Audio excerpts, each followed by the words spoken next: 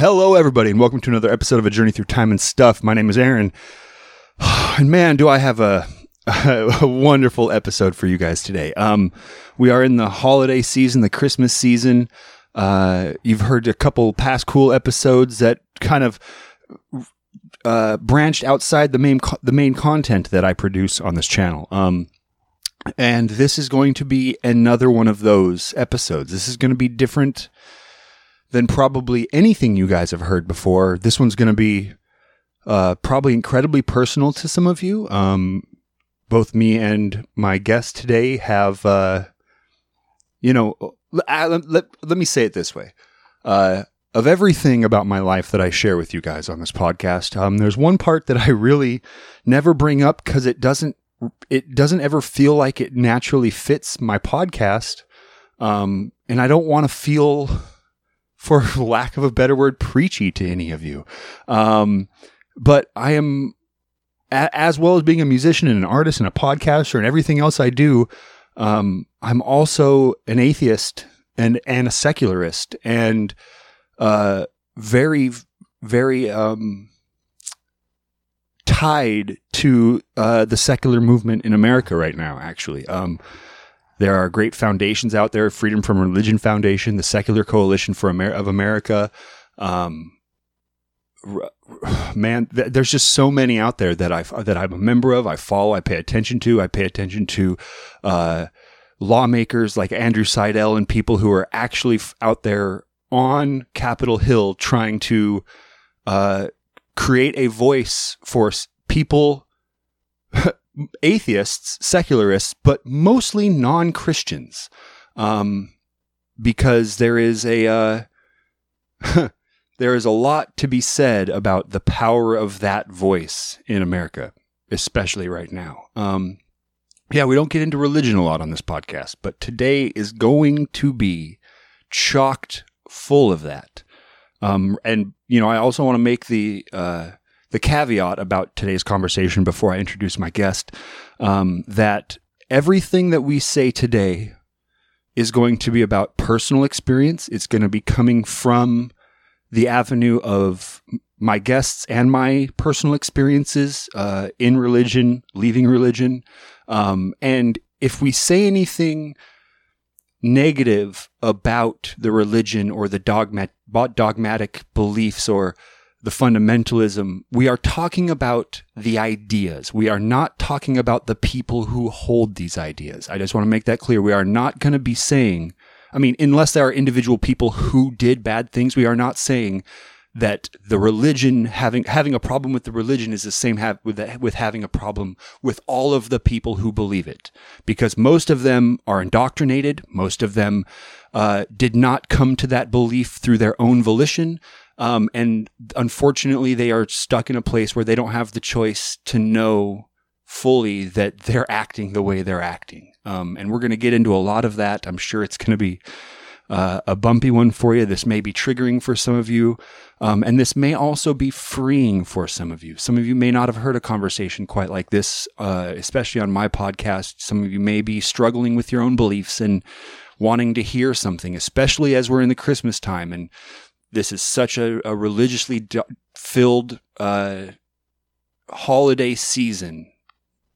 Sometimes it feels a little stifling for atheists in this country right about now.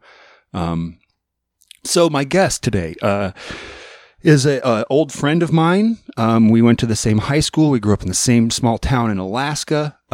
He's a few years younger than me in school-wise, but now as we're both in our 30s, nearing our 30s, everywhere that we are, it seems that age gap is far more irrelevant than it did as a senior versus a freshman or something like that. When we actually existed in each other's immediate lives. Without further ado, Anthony Guth, welcome to the show, man. Thank you for having me. Thank you for the intro. Oh, there's applause. We have a giant audience. Welcome, man. How are you? How are you? Oh, wow. It has been one heck of a ride. One hell of a year. As you stated, yeah, this talk is going to be a bit about religion. I was very, very devoutly Mormon for 30 whole years up until just a year ago. Yeah. So, yeah, finding a soft landing after high demand religion, it takes some work. Oh, man, does it ever? Yeah, this is, I had, I can't remember if it was on Instagram or Facebook or something. But it wasn't on TikTok, but it was a link of one of your videos from TikTok. And you were talking about basically that, finding your way out of faith and realizing how many, it was just a video about that struggle, about you going, yeah, I don't even know where I'm going to land yet, but I'm falling right now. And I saw that and I resonated with it. I've been out of religion obviously quite a bit longer than you. I was in my late teens, early 20s. I was 24 the first time I actually called myself an atheist. Oh, really? Yeah, I was 24 the first time I actually called it. I probably didn't believe. I definitely didn't practice any sort of belief through probably late 1920, basically when I went to college. Okay. Yeah, so I've been out of it quite a while, and you are fresh. You are new, man. You probably still bleeding a little bit. Oh yeah, it's been painful. It's been so painful. It's great. well, I think that maybe we should start this conversation kind of from the beginning, and maybe set a little preamble for yourself on how you were raised in it, kind of we spoke this morning and you said something very interesting in you recognize that even when in high school and when we existed together, your entire worldview at that point was poisoned, and maybe even the way that you acted toward people were poisoned. Not that you knew it and acted that way, but you recognize it now. Yeah. So take me back, man. Kind of how did you fall? Oh, and I want to do one more thing because I do want to be fair to everybody. So I've been confused. Do you call yourself a Mormon, or do Mormons call themselves Christians? How should I be referring to the Church of Latter-day Saints? Should I say Mormons? Is that kind of, if you say Mormons, that's more the colloquial term. I'm mispronouncing that word. It's colloquial. Yeah, that's the more common term. Cheers. We're going to mispronounce a lot of words tonight. Yeah. And I had a beer myself. Good. Yeah. Anyway, it's the more colloquial term is Mormon. Yeah. However, Mormons believe that they have a prophet that was called by God that speaks for God. That's a fundamental part of their belief. And a number of years ago, that current prophet, Russell M. Nelson is his name. He's the current prophet of the Mormon Church. Put out the announcement saying, we're not to call ourselves Mormons anymore. We are members of the Church of Jesus Christ of Latter-day Saints, because, let's have more syllables. Yeah. So you would call yourselves, if internally inside of the church, you guys were no longer calling yourselves Mormons, would you call yourselves Christians at that point? Because you did, or they do. I don't want to lump you in there anymore. Jesus Christ is your Savior. So was your Savior. So what is their Savior? Absolutely. So Mormons do self-identify as Christian. Yeah. Absolutely. But the beliefs found in that particular sect are so unorthodox in comparison to all of the other most of the other Christian sects, that the rest of mainstream Christianity doesn't really want to claim them as Christian. No, it's how they identify. Yeah. Well, man, I mean, so another caveat, especially for you, for our conversation, I'm pretty well versed in the secular historical side of the Mormon Church. I don't maybe know all of the but in my youth, I attended Mormon Church for quite a few years off and on in high school, because my friends most of my friends, half my friends were Mormon, my true friends. And I was, I didn't know what I was in high school, but because I was raised religiously, we prayed, non-denominational Christian kind of. My mom's parents, who were the really religious ones, were Lutheran. And I just walked around acting as if there is a God, in kind of control of everything. I know, I believed that he answered prayers. I believed he was active in people's lives today. And that he was a man. Yeah. Yeah. Well, and I also kind of thought that it seemed that all of my friends who were their families were religious were the happiest families.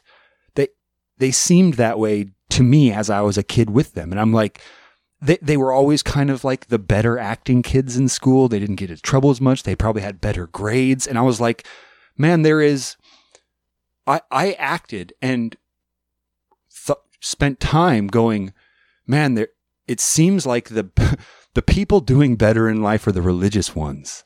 Maybe there is some value to really try and find out where I belong in this. And so I would, spend the nights at my friends' houses and go to early seminary in your guys' church before school. Oh, no way. Yeah. At 5 o'clock in the morning. Yeah, dude, wow. I was doing all of it. So you were like actively searching, trying to figure it. Like, this was like a preoccupation of yours. Oh yes. Okay. Oh yes. Oh yes. I attended your church I don't know. Did you go to the church in Soldotna there?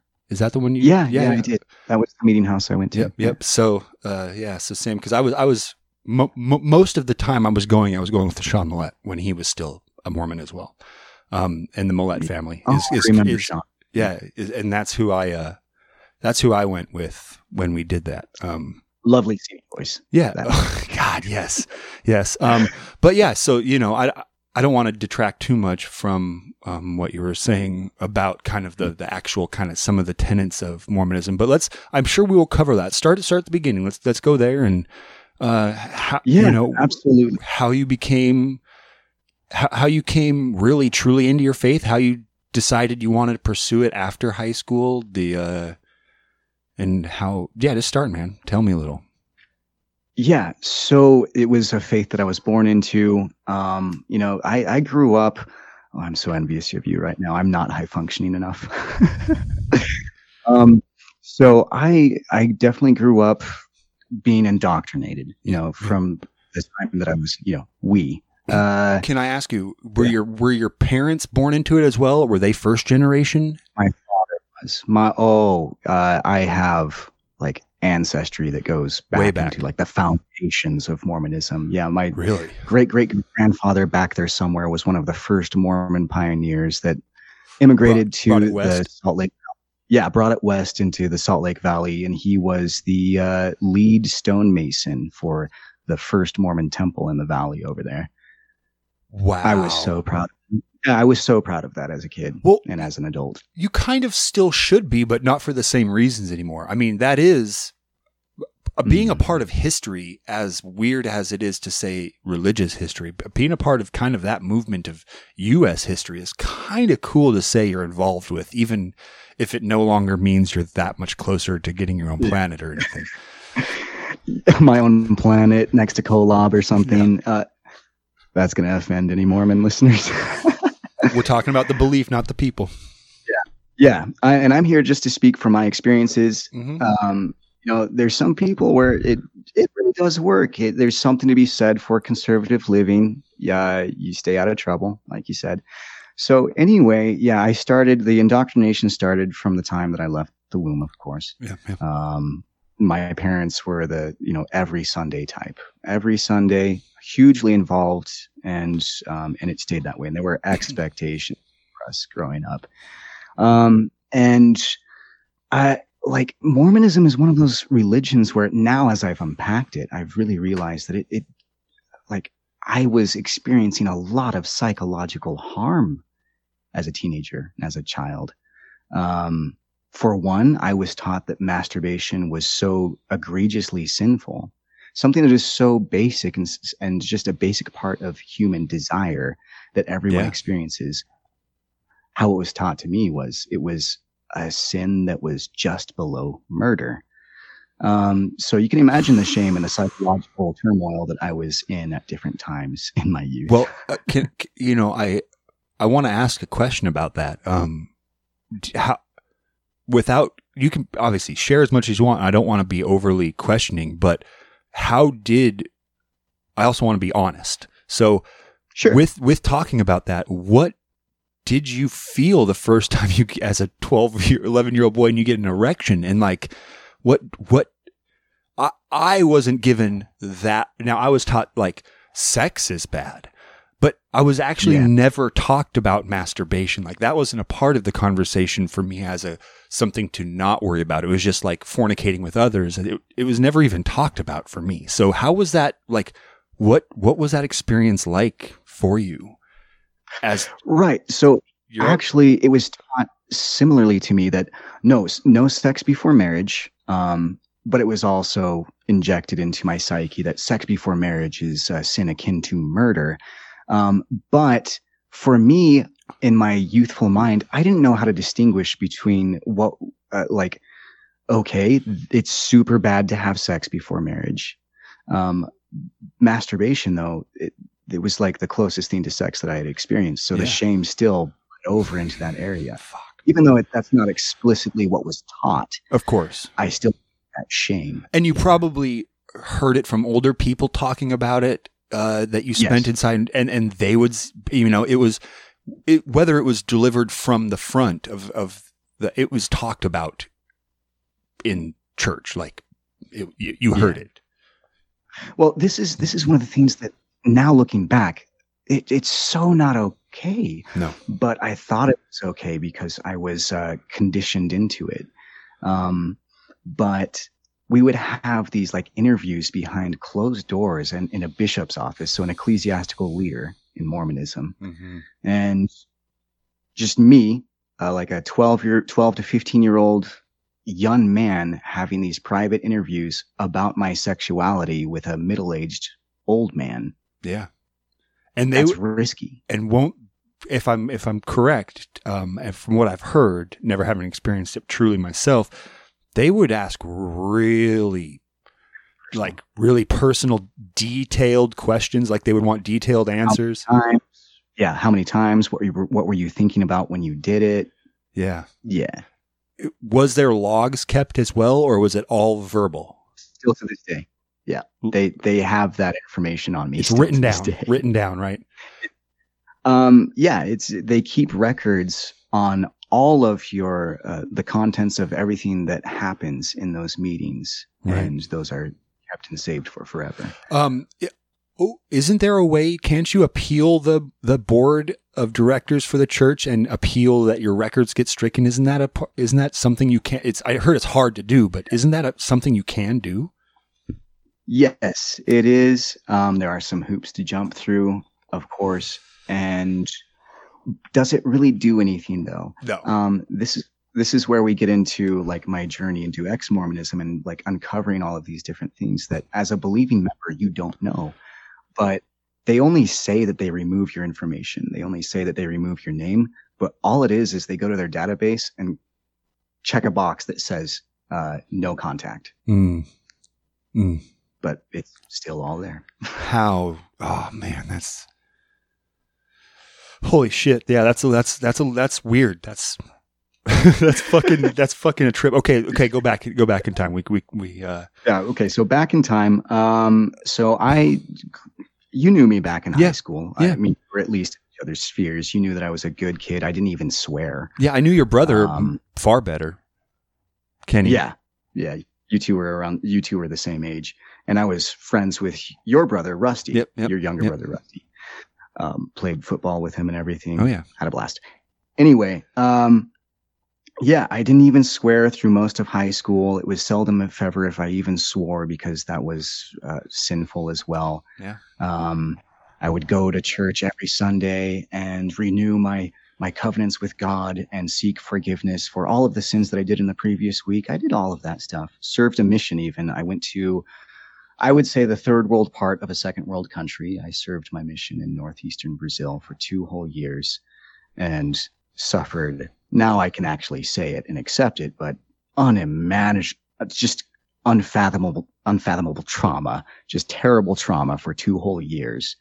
came home with a lot of PTSD symptoms, but was still incredibly, like, if anything, more devout. Well, yeah, I would. Right? I've heard people suffering like that because the church doesn't do a lot to actually help you as a human surviving there. Like they want you to go there and witness to these people and spread the word and spread the book. But they're not actually caring about your well-being as like other than you doing the work and you being there, you're not really taken care of, right? From the church. Yeah. I mean, believing Mormons are going to disagree with that, but now on the other side of the fence. Yeah, your experience. My experience now, looking back, that was horrific abuse.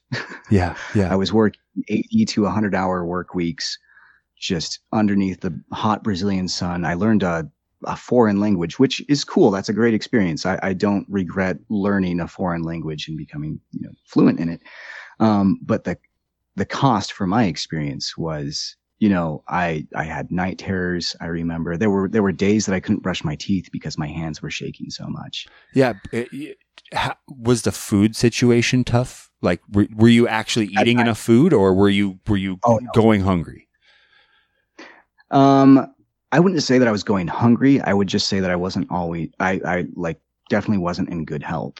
Yeah. Those whole 2 years, like in normal good health, I'm an active person. We're not going to talk about this, I promise, but I do CrossFit.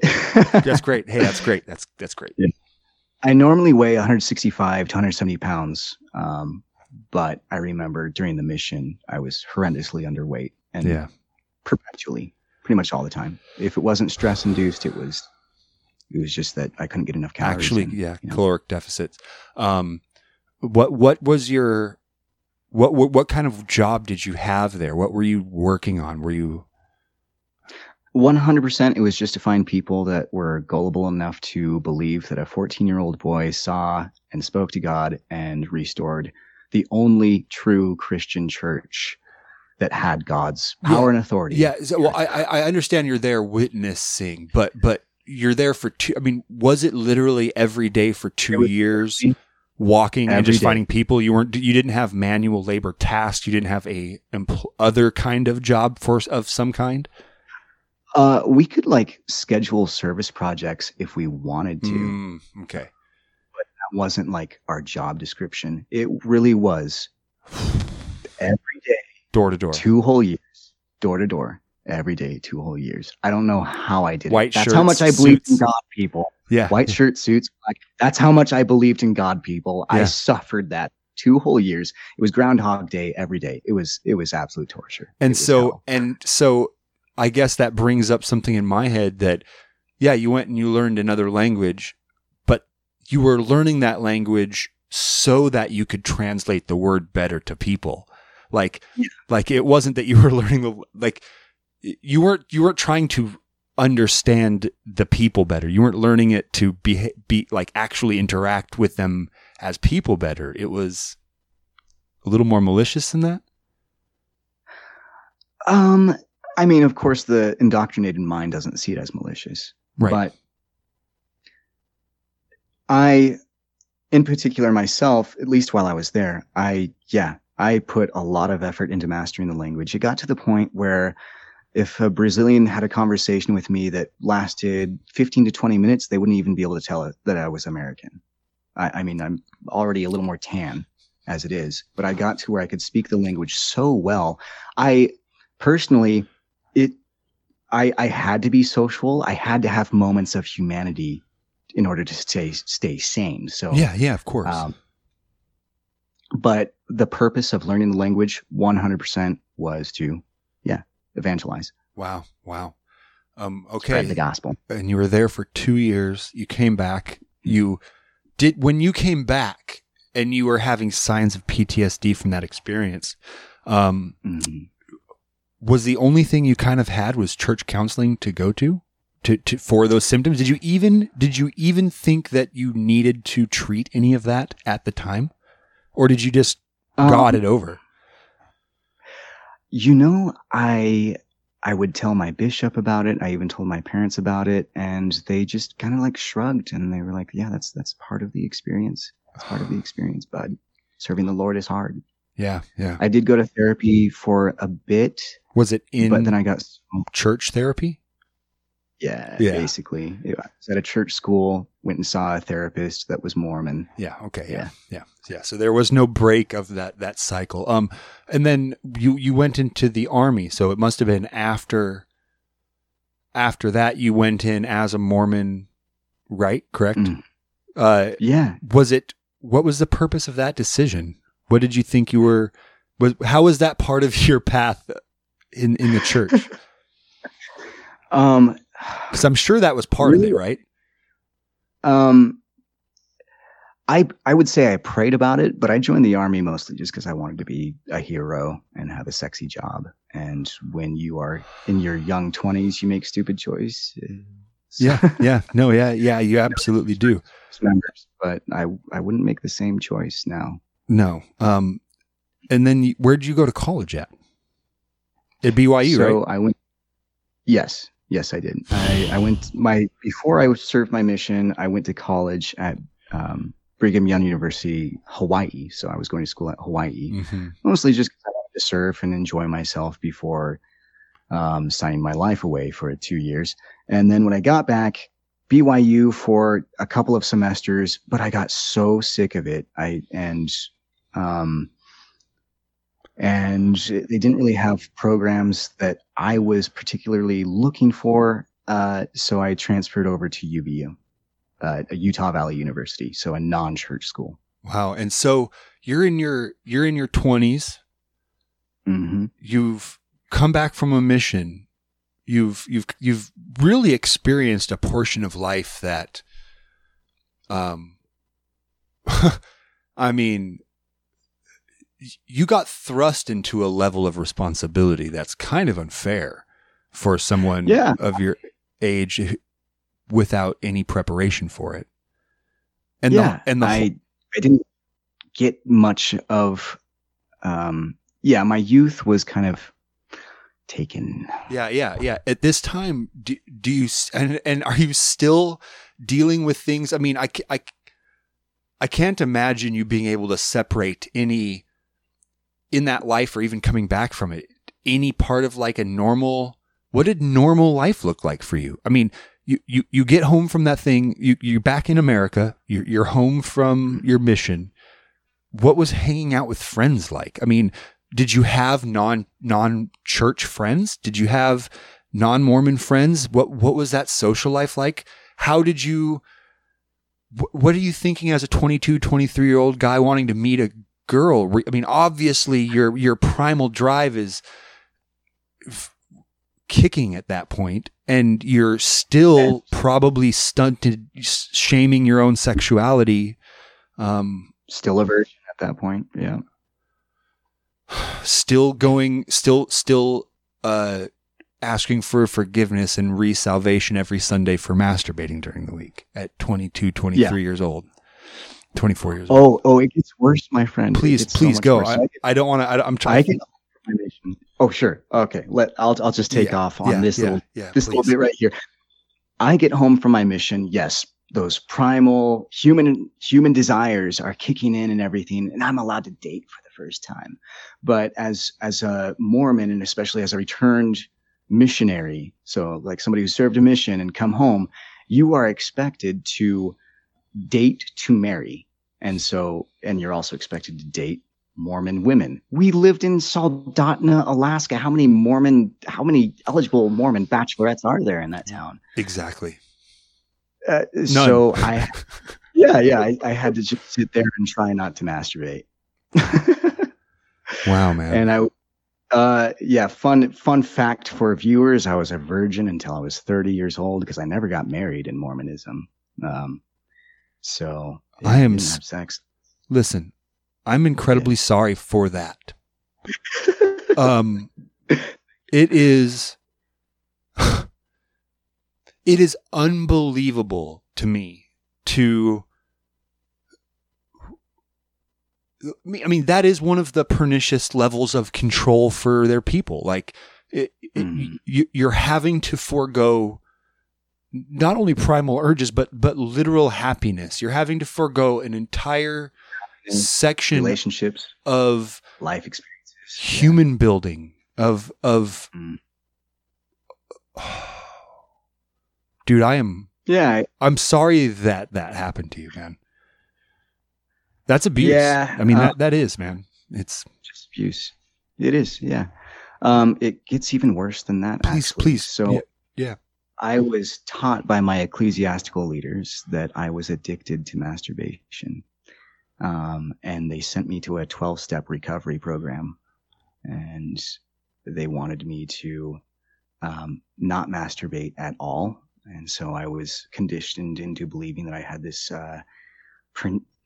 I like that word that you used, pernicious addiction, and it had its clutches on me, and it had more control over me than I did over it, obviously, because I was doing it.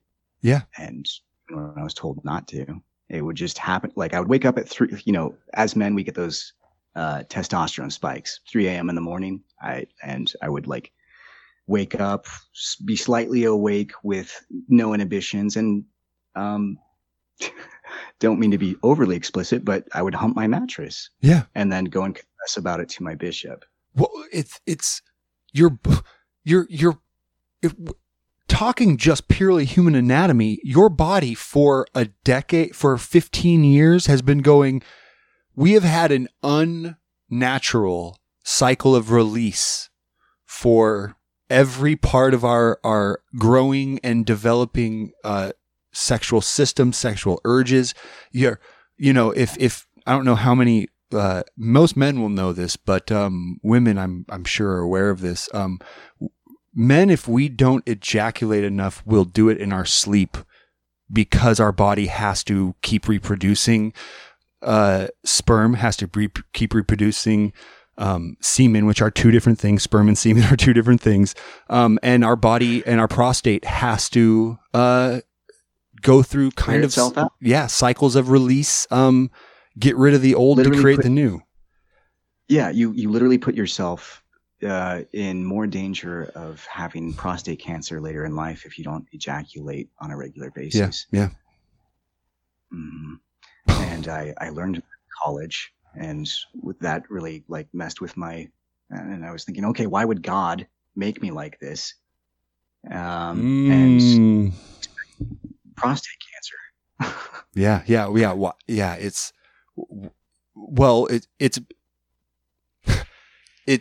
It's again, this word may come up a lot, pernicious. It's part of one of the troubles with dogma, and not only in Mormonism specifically, but in a lot of Christianity, and even, most Abrahamic faiths, that we are imperfect beings made by a perfect creator reaching for perfection, right? And so, of course, he made us to not be perfect, to have to need him to be perfect. Yet we're told we're also made in the image of him, which is perfect. So, and God doesn't make mistakes. So anything you have is your fault because God made you to be perfect and you're not. And it can't be him because he doesn't fuck up. So it's you. Yeah. God. Yeah. And so there I was, believing that I was addicted to masturbation.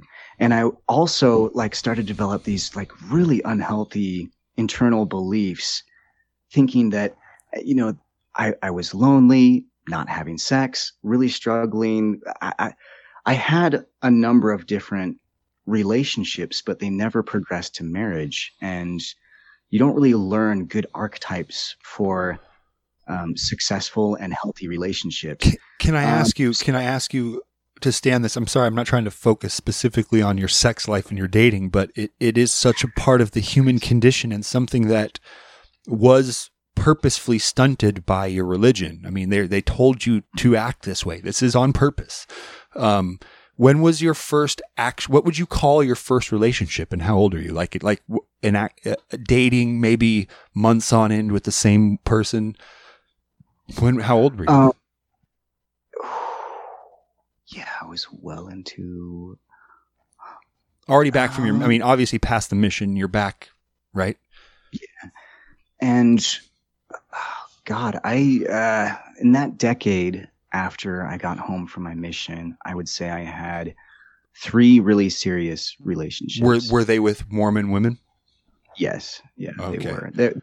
There were a number of like non-Mormon women that I always got along better with non-Mormon women because we could just laugh and joke. And dating most Mormon women, there was so much dysfunctionality and pressure there because they knew if I'm asking them out, it means, oh, I think that maybe we could progress to marriage. And it would just be a mind fuck right away. Well, and something else pernicious is females are segregated from males inside of the Mormon church. When you're kids, Great. You can't attend the same classes together. You are segregated. Literally, you're told that you're in a different class. You can never achieve what a male can achieve.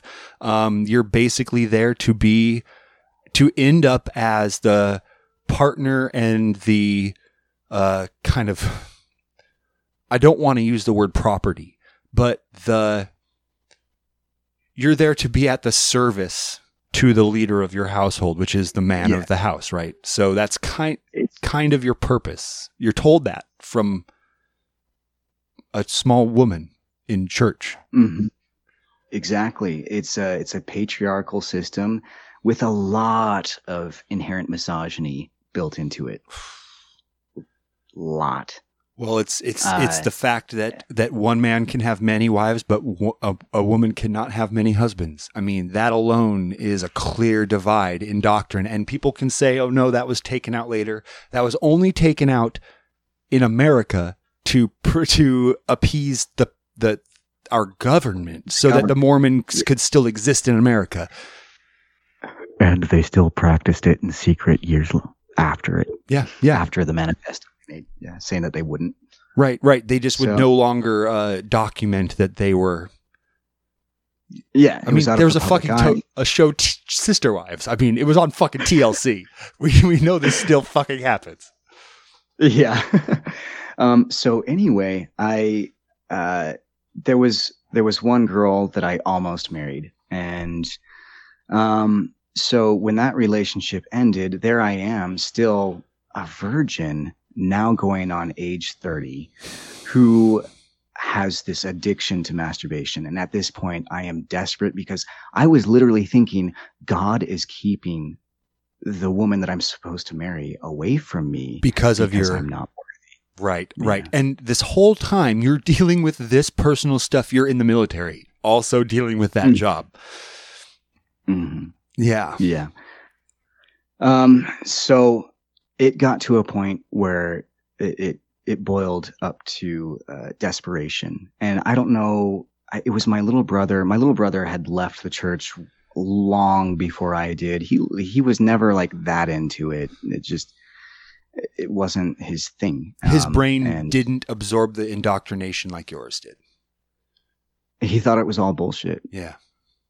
Wow, what a lucky son of a bitch. Yeah, please do. Yeah, lucky son of a bitch.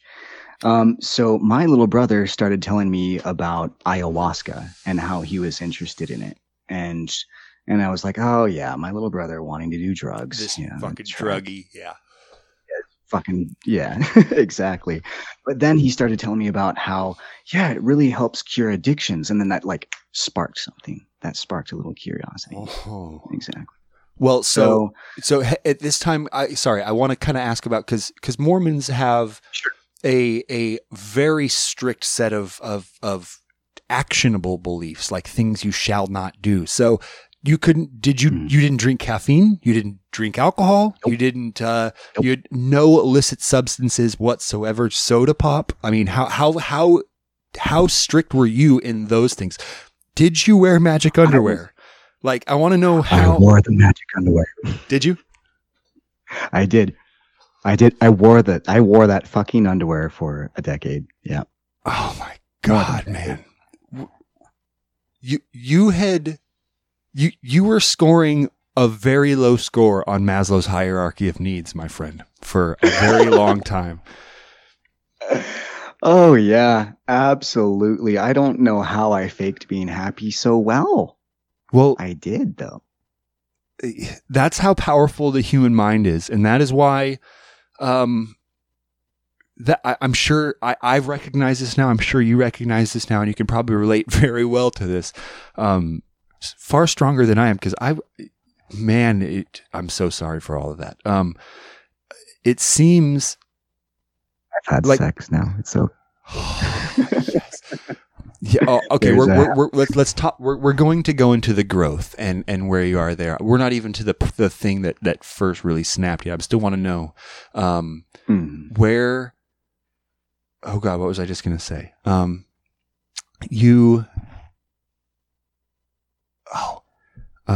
It was about oh God. It's right there on my tongue. We were talking about Maslow's hierarchy of needs. I had said Maslow's hierarchy of needs. It shows the actual strength of the mind to try and help ourselves, because you were convinced this was the answer to your problems, and it was you who was causing your problems. And so you're already convinced that a proposition is true. God exists and he cares about you. Therefore, all of your actions are trying to appease the rationalization of that belief that is the thing causing you harm. So you're running ever closer to the thing that causes you harm. I mean, Stockholm syndrome, right? I mean, it's the poison and the antidote handed to you at the same time. Yeah. Wow. Exactly. Oh, you have these carnal urges and carnal desires. This is the poison. Okay, well, let's treat the poison with the antidote: repentance and believing in Christ. Yeah. Do you remember how old you were when you had your first kiss? I do. I was, and you even probably remember the person that I kissed. So I'm not sure if I should say. Yeah. You can say anything the first person. We can bleep it out. You have the button. I kissed. That's true. I've got my bleeper. I love this theme, by the way. My first kiss was. Really? Yeah. I'm not sure if I should have said their last name. I can bleep it out. I'll go in. I'll make a clip, edit right now. Hold on. All right. Cool. Okay. God, I hope she doesn't watch this. No, man, I'll edit that out. I put. Well, it's mostly the principle that she's going to find out that she dated for a really short period of time, dated a cult child. Yeah. Well, it's not her fault. Not her fault. She had poor taste in teenage boys. It's all right. So you had a kiss in high school still before you had a kiss that young, or okay, good. Yeah. All right. Kissing wasn't sinful. It led to masturbation, which was. Oh, kissing isn't sinful in church? In the Mormon religion? Not as it was presented to me, but that's more of like a personal. In Mormonism, it's like in the gray area of personal choice between you and God. Right. Okay.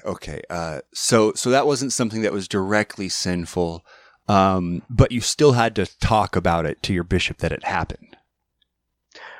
For kissing, no. Oh, for passionate kissing, yes. Or anything that you use tongue. Yeah, if you use tongue is a no tongue.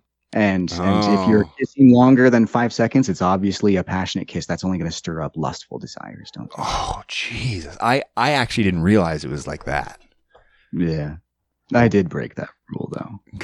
Good, man. Good. Well, everybody I've ever known, every family I've known that's Mormon, they all have like this thing. And you're right. It does seem to be familial, where they all go, yeah, we all believe it, but there's this thing that we do as a family that like we just kind of say that's okay, and we play that one off. I gotcha. Okay, so your brother had told you about ayahuasca, and you have this God-given addiction to masturbation that is plaguing you from finding the right woman. Exactly. Yeah. So how did this adventure start for you, man? Like, did you go and actually seek out ayahuasca? Did you try other hallucinogenics? How did? No. I like left it. Here's the thing. I was also educated, At that point in life, I had been through many years of university studies, and I had switched when I was in college, I switched my major. God, I lost count of how many times I switched my major. Will you talk about what you were trying to study for? I mean, what was your interests in? What are you interested in education wise? Like, where's your passion lie? I self-identify as a multi-potentialite. I'm actually very studious. I'm one of those fucking weirdos that will wake up in the morning, read about socialism, capitalism, and then hop on the computer, open up a database for peer-reviewed science-y articles, and just go ham. I was going to say, do you? I also peruse peer-reviewed articles and journals quite a bit. Are you the type of article reader, study reader that only reads the abstracts, or do you actually go into study notes and looking at p-values? And how deep do you go into? I go into p-values even. Yes, I know what p-values are. You're the man. That's interesting. And you were into that kind of literary research and still a Mormon. Wow. Yeah, at that point, there was so much on my mind that was just like, okay, that's obviously not true. That's not obviously true. I was introduced to the Kinsey scale and knew that it was completely natural and naturally occurring everywhere in the animal kingdom also, at least with mammals, for homosexuality to occur. Mm-hmm. And I was already before leaving Mormonism, I was already to the point where I did have the thought continuously, I don't think homosexuality is a sin. That makes no sense to me. So you already had internal scriptural problems. Like, you had been finding problems in scripture and doctrine already before leaving the faith. Mm-hmm. The secular research and the academic research showed that many of the principles my religion had taught were completely wrong. And were you finding? Were you finding these? Absolutely. Sorry, go ahead. Delay. There's a delay. I know we're dealing with that. What was there because obviously you're studying, and for the things that are not in contradiction with doctrine, you are completely fine with the scientific community weighing on these issues. You're believing peer research. You're learning things about the working world, and as long as they're not interfering with doctrine, you can believe the scientific study. And then, did you have that moment where, oh man, I found this valid resource talking about one thing. They also say something about a contradictory thing to my doctrine, and then you have to go, wait, what am I believing? Like which source do I go with? Because if I disbelieve this scientific community on this one thing that interferes with my doctrine, what else of their research do I cast out? Or do I have to start casting out some of my doctrine? How did that play in your head? I'm sure it was. Mm-hmm. Well, first, I do remember that in the beginning, all of the secular stuff and all of the scientific research was sus.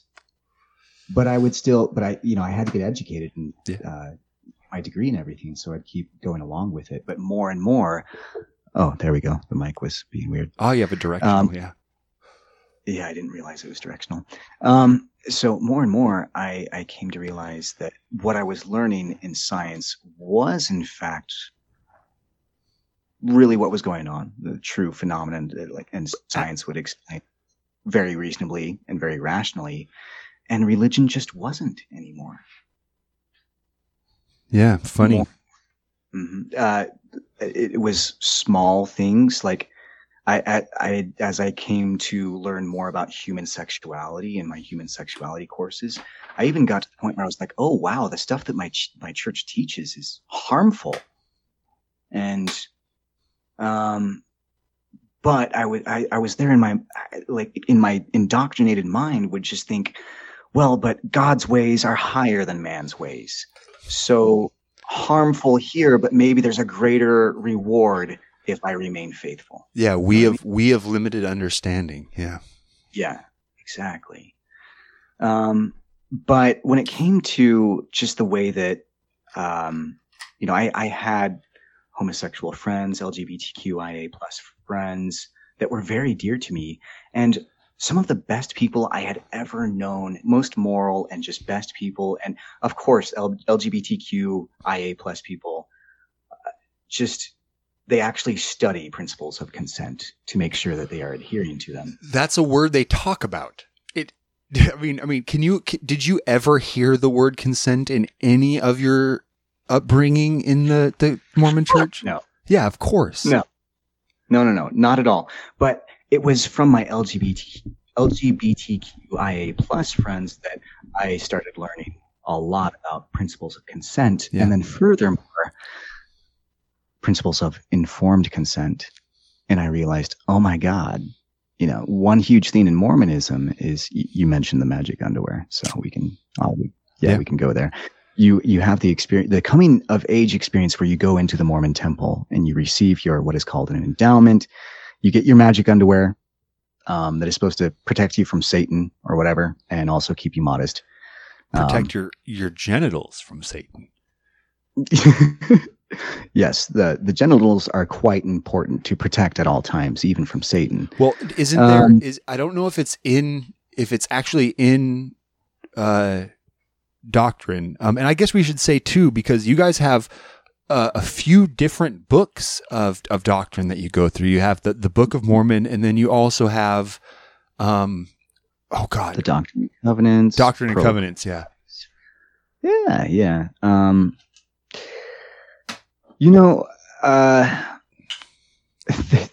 Like among my circle of friends, we actually, we have ways that we like to refer to our old faith now. And we call it the Rocky Mountain Bible fan fiction sex cult. Cause it absolutely started out as a sex cult. Oh yeah. Yeah, absolutely. But with a lot of Bible fan fiction around it, like the founders, they wrote all of this extra scripture. When you look at it, all of the origins are based upon like 1820s colonial biases and, that's, I guess we could go into this part real quick before we do go to your leaving. Joseph Smith, as a man himself, who is the quote unquote founder of the Mormon church, that's who he was. He was an 1820s grifter, and, where do you sit now as someone removed from that, as the validity of Joseph Smith as a person, the validity of anything he could have said? He was an absolute con man that never had an honest goddamn day in his life. Yeah. And I have spent months upturning the real history that was hidden from me. It is one of the most remarkable tales of true conspiracy that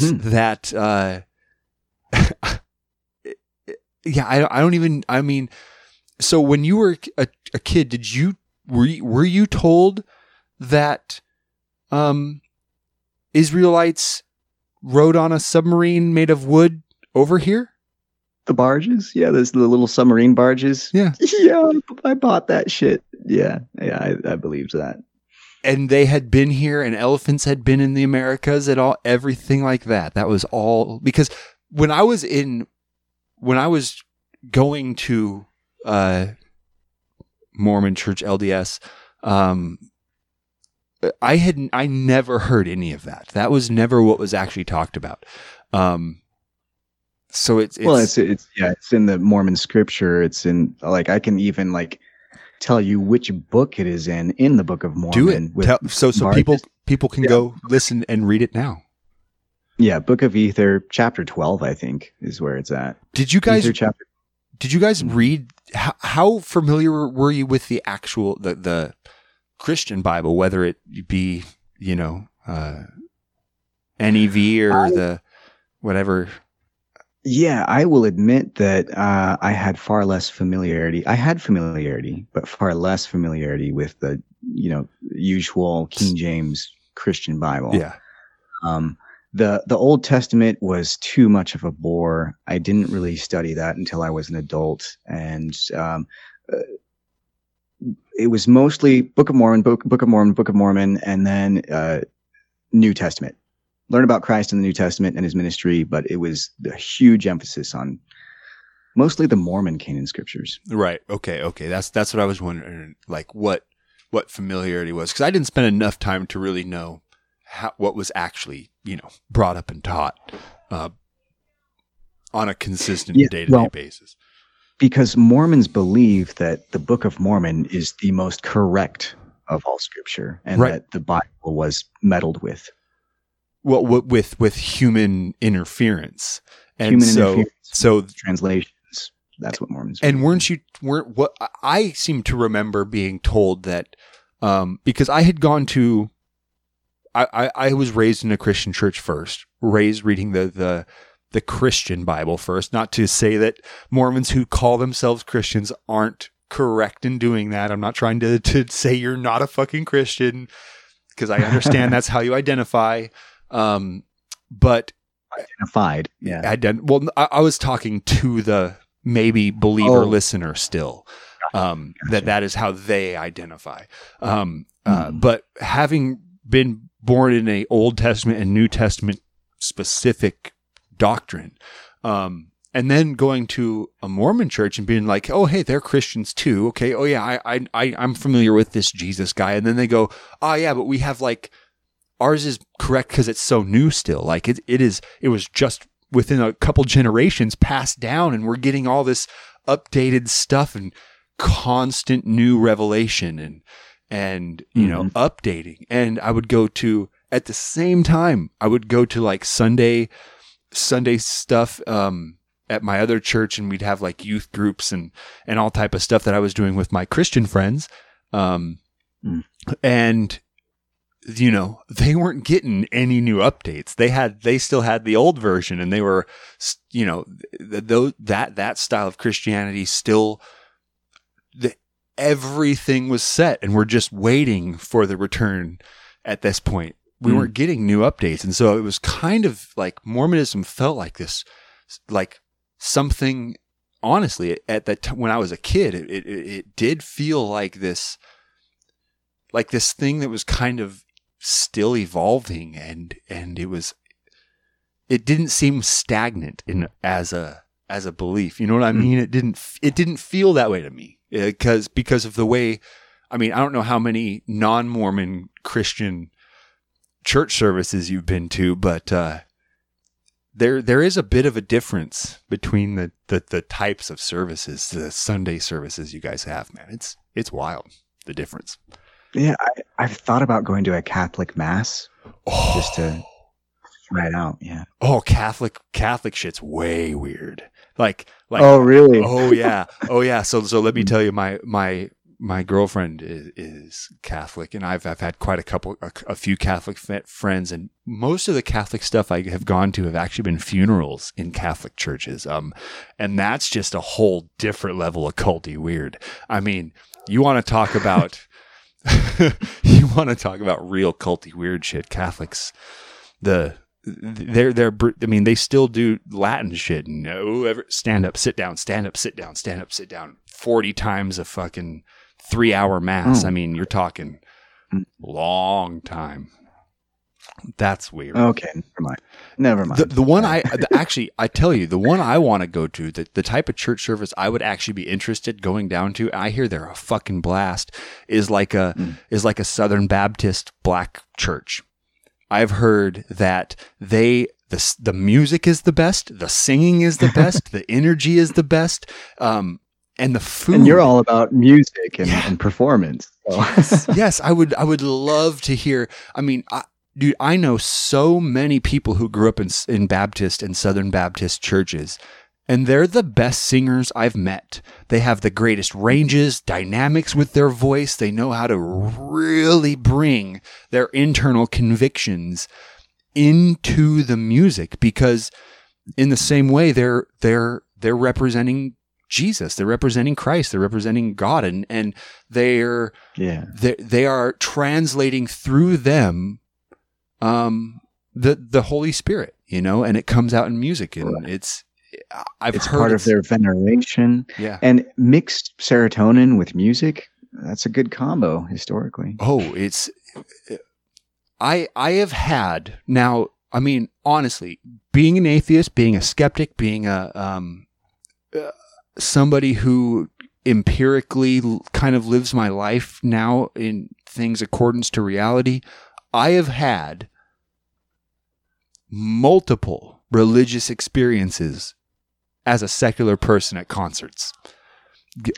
Absolutely. Everybody knows the same song. Everybody's hands are up in the air. Everybody's jumping at the same time. You're looking around at strangers and everybody's just like in awe of this music happening. Like, it is, your body goes to another level. Something takes over you, and it's all our brain. I get that now, but of course, neurotransmitters.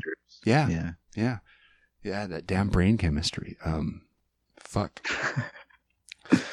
Oh, speaking of brain chemistry, so you were doubting yourself. You were doubting your faith. You were starting to have conflicting moral ideas about the way reality worked versus the way you were taught it worked.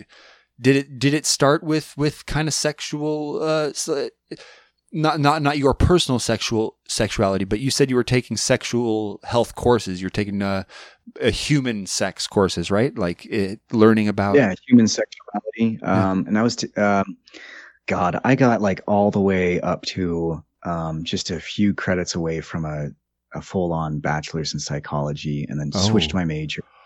Wow. Okay, so you were getting told in these classes, and reading all of the information on cognitive dissonance.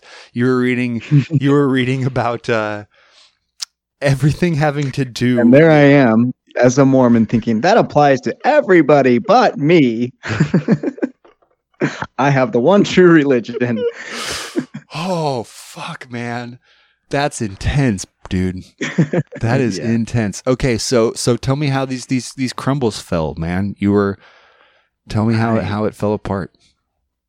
Oh, okay. So how it fell apart. So there I am, fully believing that I'm a sinner addicted to masturbation, and I need to cure myself so I can finally find my Mormon wife and have my forever happiness, So at this point, I am completely fed up with my quote addiction, and I remembered what my little brother had said about ayahuasca like 4 years prior. It was like in my mid-20s that my little brother mentioned ayahuasca to me. And I've got this weird brain that recalls like that. So I remembered, okay, ayahuasca. And then I started studying about ayahuasca, and which got me studying about psychedelics. And then I found myself studying the effects. I poured through all of the literature and anecdotal stuff that I could find about psilocybin for a solid like month and a half before I decided, okay, I've been told all my life to not ingest mind-altering substances. I hadn't even had coffee yet. Oh my God, dude. Not a drop of alcohol, not even coffee, and I'm jumping straight to psychedelics. And psilocybin at that, yeah. And psilocybin Cubenzas B+. Beautiful. At this point, I'm also working in the tech industry. I'm not going to say which company because that's fine. I don't. Yeah. Okay. So I'm working in the tech industry in the Silicon Slopes, and I'm surrounded by people that are microdosing to improve their work performance. Yeah. And it's all around me. And as I'm asking them questions about these compounds and stuff, they have like a wealth of experience and knowledge to give to me. None of them were really like heroic dosers, but they like would give me all of their fun anecdotal experiences with microdosing and how healthy it had been for them. And so I at that point I was like, okay, it's really not toxic to the human body. Nope. Really well tolerated. Had you read at that time that the reason it works so well is because we have the neurotransmitter receptors for the chemical compounds that are in mushrooms, so our brains are kind of already formatted for that chemical composition. Yeah, exactly. So there I am thinking, oh, this is God. You know, this is God giving me the avenue to finally conquer my addiction. I'm glad your brain worked that way.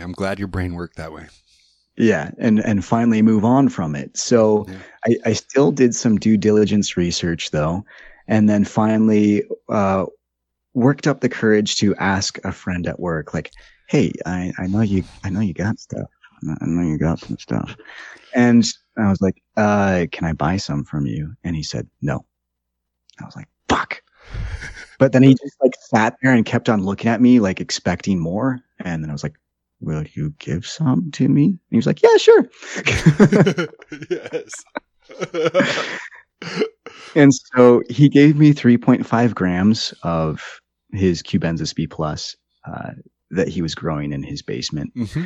And from his own microdosing stash. And he was like, just, if you're comfortable with it, like, let me know how it goes. Tell me what happens. Did he give you any advice on what you should do for dosage for your first time? Did he give you that warning? Hey man, if you want 5 hours of your time gone, 6 hours of your time gone, eat it all. All he did was he said, you should look up ego death. Yes. Yeah. Okay. He wasn't wrong. Good. No, God, no, not. And imagine fresh virgin receptors. And so did you eat all 3.5 grams your first time? Oh yeah, I'm a brave traveler. I actually hold on. Sure.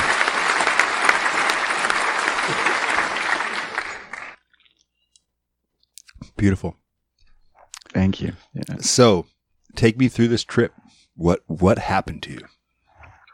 Oh God, if I wanted to go into full detail on that trip, that might be a whole other podcast episode. Yeah, but I will give me some highlights. I will give you the headlines. The Sports Center recap. Yes, absolutely. So I go home to enjoy a weekend from work, and I call up my buddy Isaac, and I'm like, yo, Isaac, I got this shit.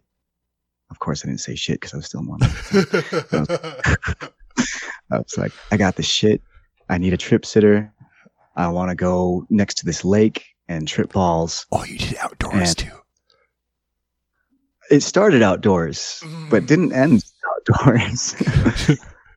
So I looked up lemon tech and thought like, oh yeah, that sounds like it's going to make the experience potent, and I got to beat this masturbation shit. So yeah, let's go for it. Yeah, give it all to me. And so he takes me to this lake, and I have this lemon tea mixed with psilocybin dust, and I shotgun it down all at once. And then I'm sitting there on this rock, and my buddy Isaac is just like, yeah, just give yourself to the experience. Focus on your breathing. And he's like walking me through some like basic meditation and stuff. Was he an experienced traveler? Not at all. Oh, he had never done anything. He was Mormon too. Oh. Okay. Yeah. Shout out to Isaac. That's a bro. He's not Mormon. Yeah. He's a bro, and he's not Mormon anymore. Either. Good. So good. So anyway, I shotgun it all down. 15 minutes goes by of this meditation, and after 15 minutes, I'm not feeling any different. And I'm like, yo, I don't think this is working. Like nothing's happening at all. I feel completely the same. I feel completely normal. And he was just like, just give it time. Give it time. Like give it 5 more minutes. And so I'm sitting there on this rock, and I'm like, and honestly getting bored. And I'm like, oh fuck, what a dud. And I'm disappointed. And then suddenly the grass gets green and more green, and it turns so green. I'm like, whoa. And then I started laughing. I didn't even know what got me laughing, but I started laughing, and then I could not stop laughing. And I was laughing at just laughing. And I'm like, I can't control it. I looked at Isaac. I was like, I can't stop. And I'm like crying, laughing. Yeah. And I'm like, I don't know why I'm laughing, but I can't stop. And then he's looking at you, and your pupils are this big, and you're like, I don't know why I'm laughing. But then I started to get overwhelmed with all of like this increase in sensory. I could hear the ants crawling on the ground like 10 feet away. Yeah. And I was like, yo, Isaac, I need to get back to my house. Please take me back to my house. And as we're walking down the road, I'm noticing that I could see like the bounce in my step in my field of vision, that like everything that is normally tuned out, right, that your brain the sensory that your brain normally tunes out, I'm getting all of it and amplified. I was gonna say it's amazing because I love psilocybin. I've done it so many times. I am a frequent microdoser. I have some in my freezer right now. And it's been a ritual for Christmases past that me and my roommates and my girlfriend all get together. We have a black Christmas tree. Like it's one of the fake Christmas trees, but it's not green, it's black, and we just hang silver and purple lights and ornaments off of it, and so it's just this cool, glowy, purple shadow thing that exists in the middle of our room. And we do mushrooms on Christmas, and there is a huge history for when Christianity and the Romans were spreading across and wanting to convince the pagans to become Christian. The pagans already had solstice ceremonies that they would perform. They would give presents, and there is a mushroom genus called my brain is not remembering this type of mushroom, but it's red with white spots on it, and it's Anemita muscaria. Yes, Anemita muscaria. Yes, that is exactly it. And it is a hallucinogenic mushroom that grows under pine trees in snowy climates as snow starts to fall after the first freeze. And so they would these pagan religions would have Anemita muscaria ceremonies around the solstice with red and white mushrooms and a man who would come and deliver presents. How about that? Yeah, and so we do mushroom ceremonies on Christmas now, and it's been a yearly thing. And if you want to talk about like actually feeling a part of a family, actually feeling like you're sharing a spiritual experience with each other, group, it can be so bonding. Group hallucinogenic trips. with music happening that everybody likes, coloring, drawing, art, like we just let everything just kind of come as it does, and it is a truly it is a very bonding experience. And we just treat it once a year, kind of secularly now. Yeah. Yeah, man, I fucking love psilocybin. It's great. Okay, so your trip, you tell me you have to go back to your house. Yeah. So we're on the way back to my house. I'm in his car. And then when I close I'm getting these really interesting closed-eye visuals where every time I close my eyes, I see thousands of eyes pop open and look back at me. And I'm like feeling intention from these entities. And it's so independent of me and outside of me, and I'm like, what the fuck? And so that's happening on the way back to my house. And then we stop at my house, and then my buddy Isaac is like, okay, all right, we're here. You want me to help you in? And I was like, no, actually. And I'm also feeling that I need, like the rest of this, I need to be alone. And I'm really glad that, like, I felt this intention from these, whatever it was. Yeah. Not to get all mystical and woo woo. But I felt this intention from these entities, and I was like, no, I gotta be alone for what's coming. And so I go into my house and then blast off. Like, I feel the sensory perception experience is such that I feel as like I've completely separated from my body, and that my consciousness is untethered from it and flowing to source, some sort of like source energy. That's how I would describe it anyway. And I'm there, like, floating through the cosmos. My consciousness is floating through the cosmos. And I remember thinking, I did all of this due diligence research and fuck, I killed myself. I'm dead. I was 1000% convinced that I poisoned myself and died. And would you? I was going to the afterlife, because I've had ego death multiple times. The first time I also thought I died. And it's funny now sitting back, and I wonder if you relate to this. The you that died during that first trip, do you think that you that you envisioned you as is actually still dead? Yeah, that person's gone. Yeah. Absolutely. So, to make it, like, a lot of stuff happened in that trip, but to make it short, I connect the sensory perception experience was ego death to the point where I felt everything that made me human and what I was before slowly just dissipate away until it's just raw consciousness and raw energy. And then when I became nothing, I became everything, a full, like, concert part of all of the conscious energy of the universe. And while I'm in that state, I'm like, oh, there's nothing wrong with masturbation. You're instantly fucking rock hard. You're like, yes!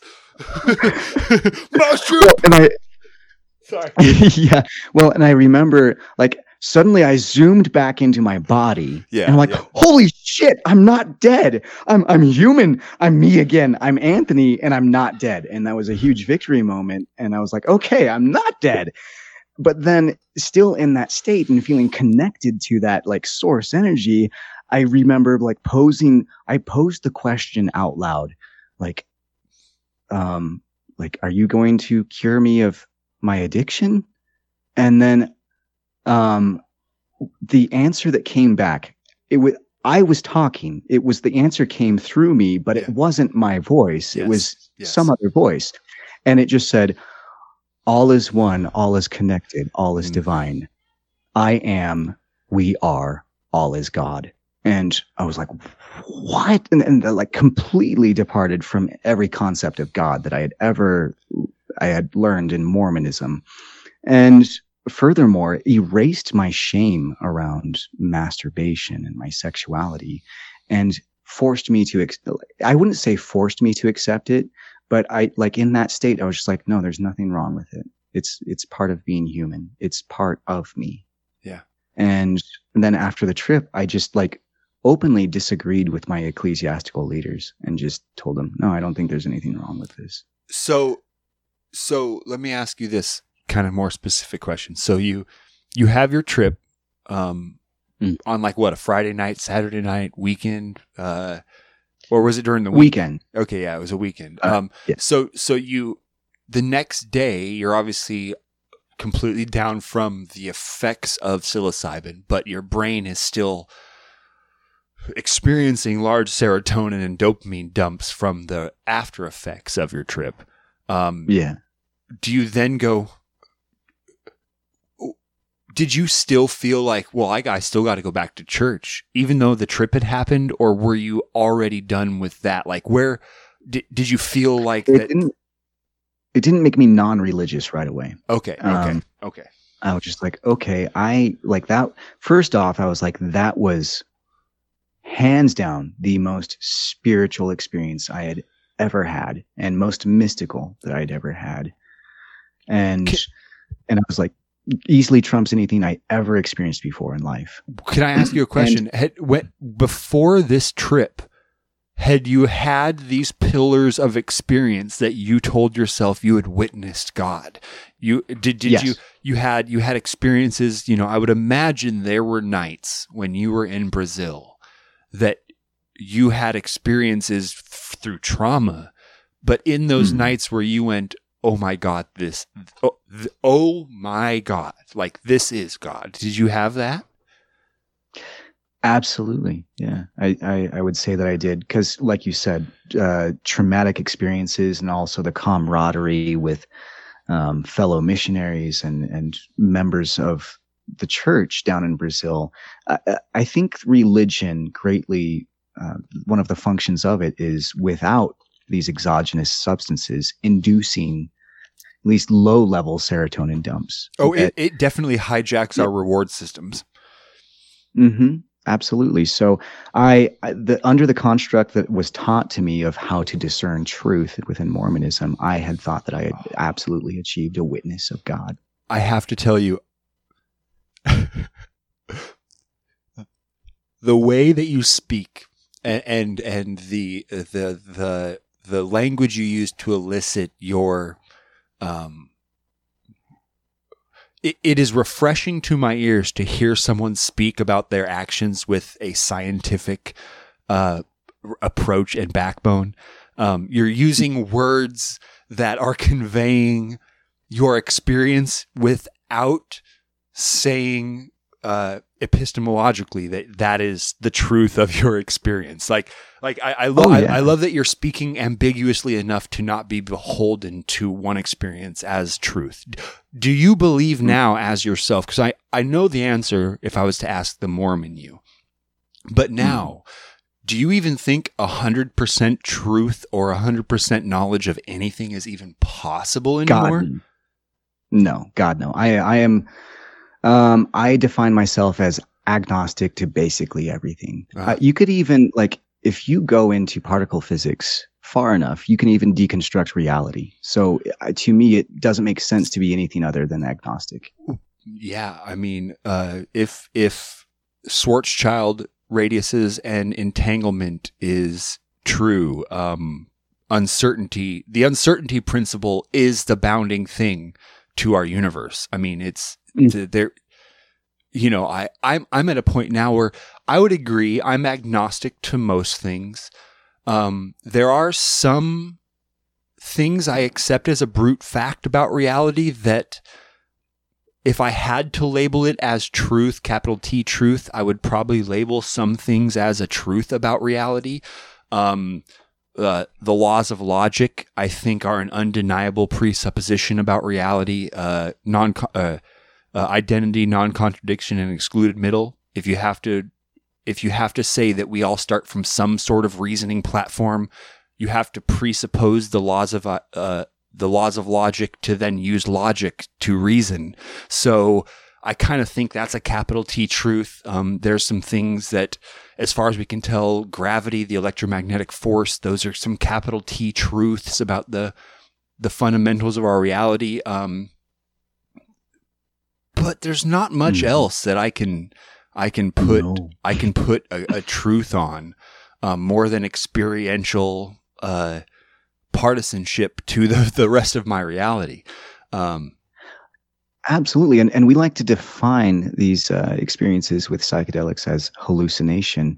But when you really get into the science of it, realize our entire reality is hallucination. We have these central nervous systems that are decoding the stimulus and projecting this reality for us. Yeah, our brain is probably only actually monitoring roughly 40 to 50% of real-time experience and overlapping the rest with some congruence algorithm to tie all of these fragments of what's happening us together to make it seem it's coherent. All hallucination. Yeah.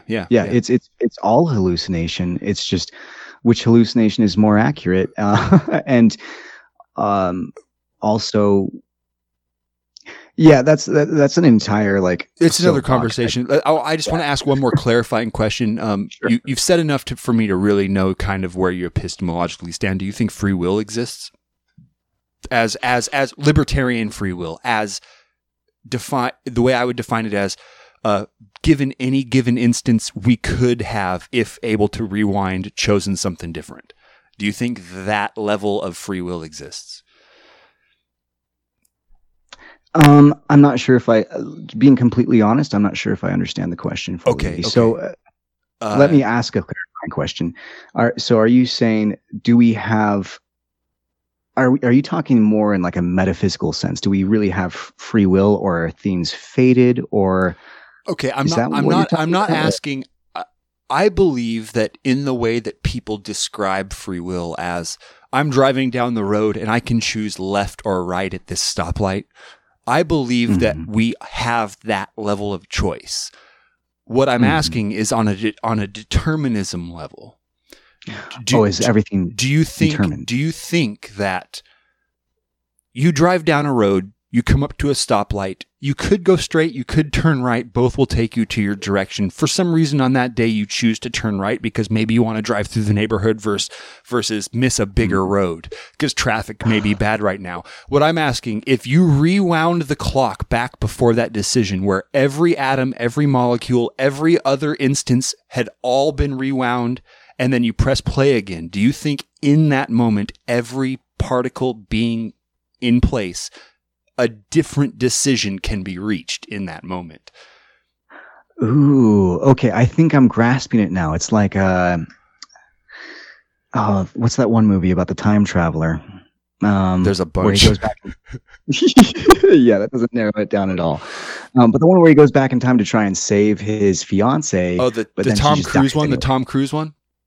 The war time? No. It's Guy Pearce. Guy Pearce. Oh, shit. The Time Machine. That's what it's called. Yeah, the Time Machine. Yeah. Yeah, he goes back in time to try and save his fiance, and then he saves her from dying the one way, but then she just gets hit by a carriage or something and dies again. Right. And so then he realized, there's like some determinism here. I am not believing in determinism. I think if you could travel back in time and change the choice, I'm believing that you could. Can I propose? Because this fucks with me even now philosophically. Okay. I'll tell you why. I can give a justification as to why, but go ahead first. Okay. First, let me give this. Yeah, I would love to introduce this to you before you justify your decision. Sure. Would you understand dichotomies, right? Yes. A or not A are the only, if you're talking about a true dichotomy. So one could say, if trying to analyze the universe, that the universe is either deterministic or non-deterministic. You either have everything is acting in a mechanism that is predetermined by molecular motion, or it's not. Those are the only two options. And so if you have a non-deterministic universe, that means randomness is inherently a part of the universe, like completely random events, which explain a lot of the universe, having randomness as a part of the universe. But how could you ever, as a person interacting with molecules, where randomness is a possibility, say you have free will, because then you could choose something and randomness would overtake your choice and make it not your choice anymore? Because if randomness is allowed in the universe, we can never have true free will because randomness could intervene in our will. I see the dichotomy there. That's really interesting. So I have never. So if everything is deterministic, which is the other choice, then there is no randomness, but we still have no free will because everything is determined. So I like to say we have will. Humans may not have free will in the libertarian sense as which we can choose to do anything, because no matter how hard I choose, I can't choose to fly. I can't choose to walk through a door. Like there are things that you can't choose. So we're already limited in our amount of freedom of choice to only the things within the confines of reality that we can choose to act within. And then at that point, you're talking about molecular motion and laws that we don't understand how they're governed, which are quantum in essence. And then there's uncertainty principles that interact at those levels, and we are made of that system. So it comes to a place where I go, holy fuck, could I have ever chosen differently for any choice I've ever been faced with in my life? I had the will to make a choice, but why isn't that will enough to get me to the choice and then it is chosen? I don't know. I just wonder how where you had thought about this, where your brain... I had thought that I had deconstructed a lot, but I had not deconstructed the universe or reality to the level of finding that dichotomy yet. But it does make sense, and it's a beautiful dichotomy that just gives us more questions. Yeah. Well, no answers, just more questions. For me, it kind of goes, well, holy shit. Honestly, it makes me feel off the hoop for a lot of my shit choices in life. And to the fact that you didn't choose to be indoctrinated. Neither of us did. Neither of us didn't choose to be told masturbation or sex was wrong. And if we were already forsaken those choices in our lives, then maybe the trauma's not our fault either, like it's something that I feel that when you're told you have free will, you inherently sit there in a dogmatic hierarchy, a top-down view of how the world works. You end up going, holy shit, I guess I chose that, even though I didn't think I made the choice. I guess it's my choice that I'm this way because I am free to do another thing, but I'm not choosing it, even though I'm free to, that's pernicious. That is, being told we're free from a God who made everything, planned everything, and predestined everything. He knew it in advance before it happened. I don't know. I've never had anyone answer that question for me. I remember having that question in my indoctrinated years and even coming up with answers to that, where it was just like, oh yeah, God knows everything that's going to happen. He put us here in the situations that we're in and already knows what's going to happen, already knows if we're going to attain salvation or not. But it's something that he can answer already, but we need to answer for ourselves. It's that's how I would justify it. I was just like, it's like it's like a teacher knowing that, oh, this kid's going to get a B on this test, but that doesn't mean that, okay, let's just give him a B then. No, he still needs to take the test and then earn the B. Yeah, but that exact line of logic is presupposing that he cannot not get a B.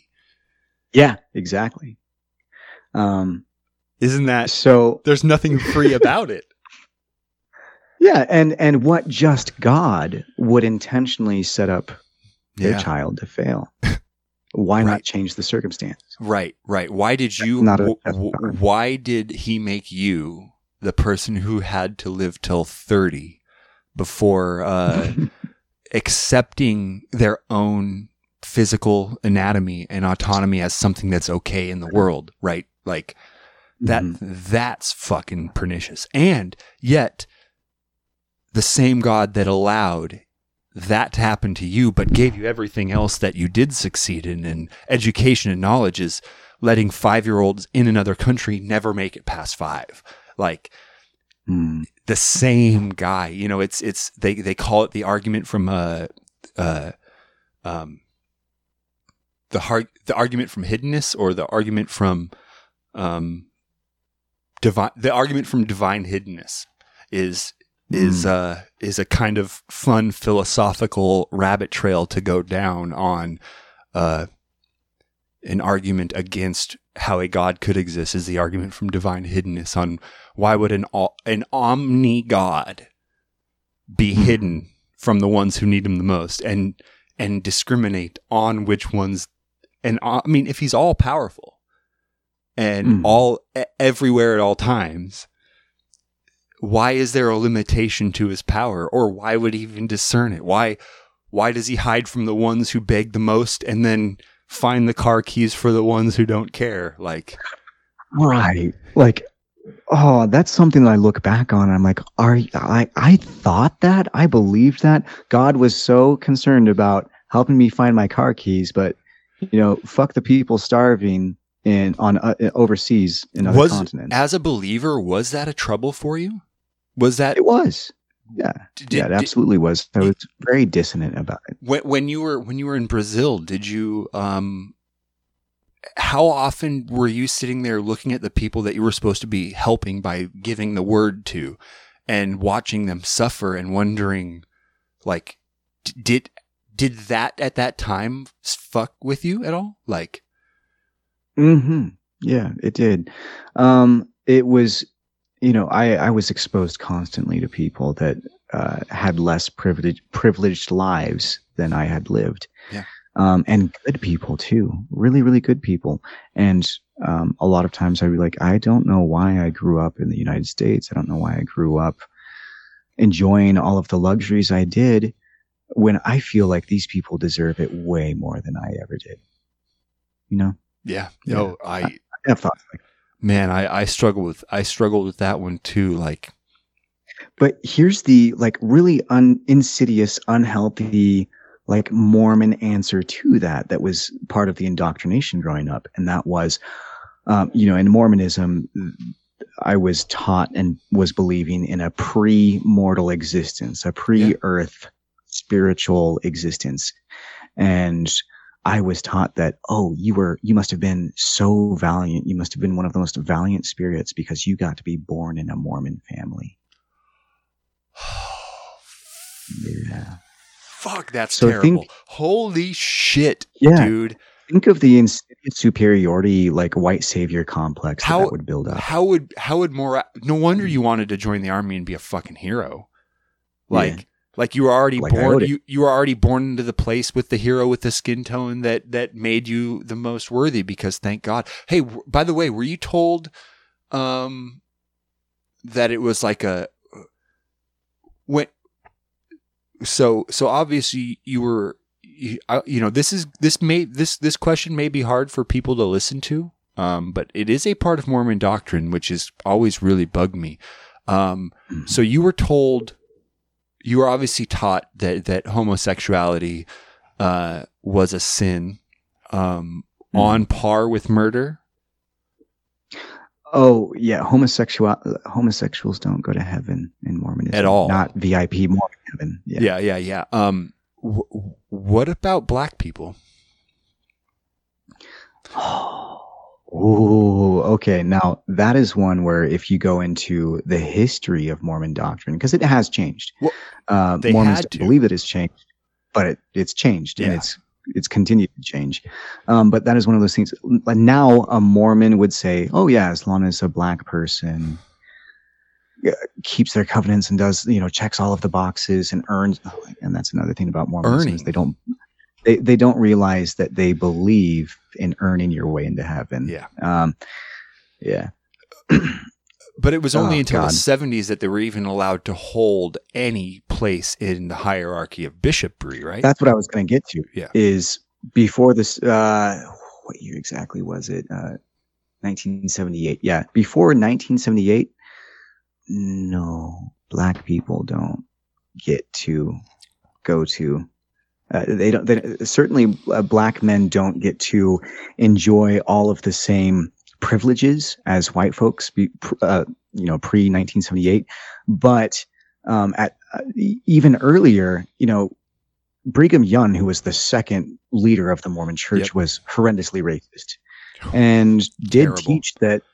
Yeah, terrible, and did teach that black people would only be servants. Yeah. Isn't it also true, though, that even after the 78 not decree, but I can't remember the name they used for the allowance of black people into be able to be a part of the hierarchy of the church. Isn't it still, though, in all books of Mormon that they were intentionally made apart from white men in the like in your book? I mean, isn't that still in the book? So even though they're now allowed to be part of the hierarchy of the church, they still are being told they're different inherently from creation. Mm-hmm. Well, here's the thing. You and I now, we are in the realm of like logical thinking, like whatever out there woo-woo stuff we experience, like that's really secondary, if not tertiary, to just logic, rooting everything into logic, right? Yeah, that's a great distinction. So, but to an indoctrinated Mormon mind, they come up with some sort of justification. Oh, like the curse of dark skin. And then you'll get really poor Mormon apologetics where they explain, oh, the curse of dark skin, they're not talking about the literal pigment of the skin. They're talking about the countenance, things of that nature. Oh, that's the apologetics for that portion. Yeah, they just changed the meaning. Oh, that's fucking disgusting, man. Mm-hmm. Okay, so your ego died.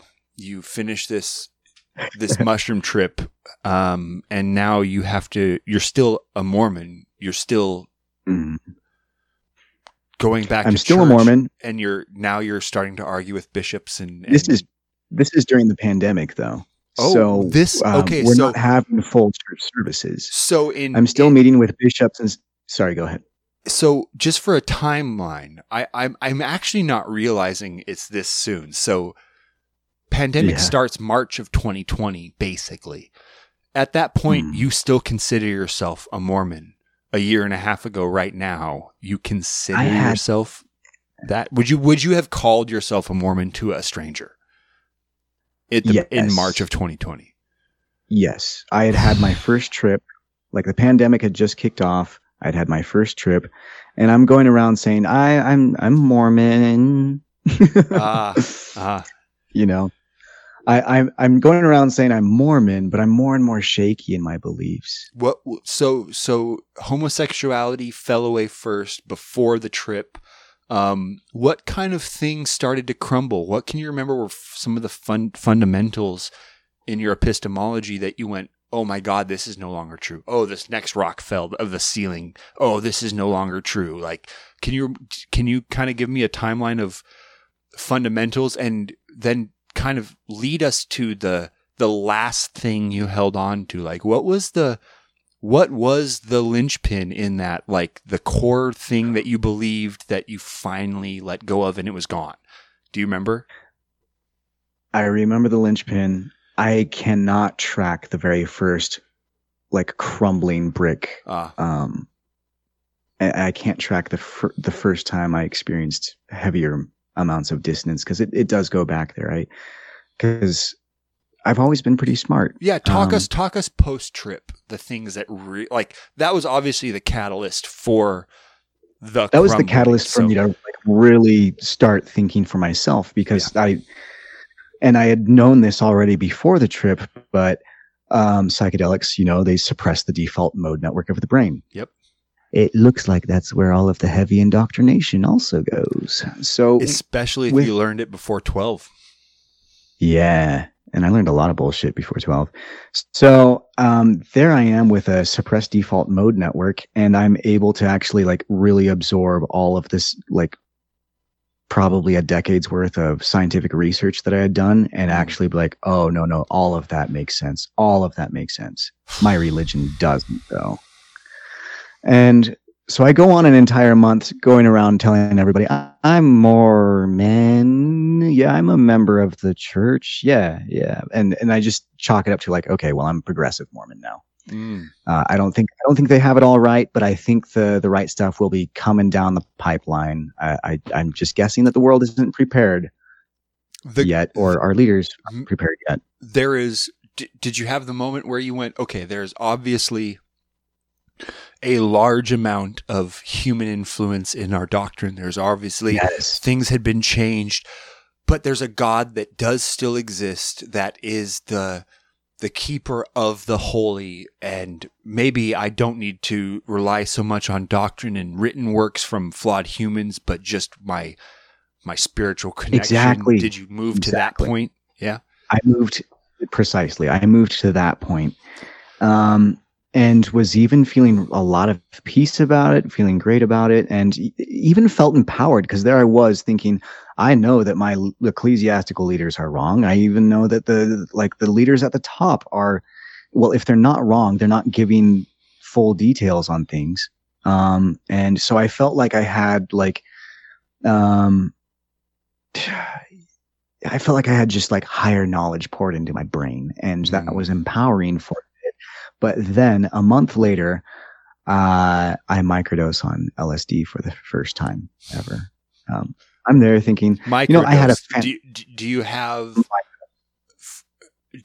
What was it? Was it tablets, parchment paper, drops? How drops?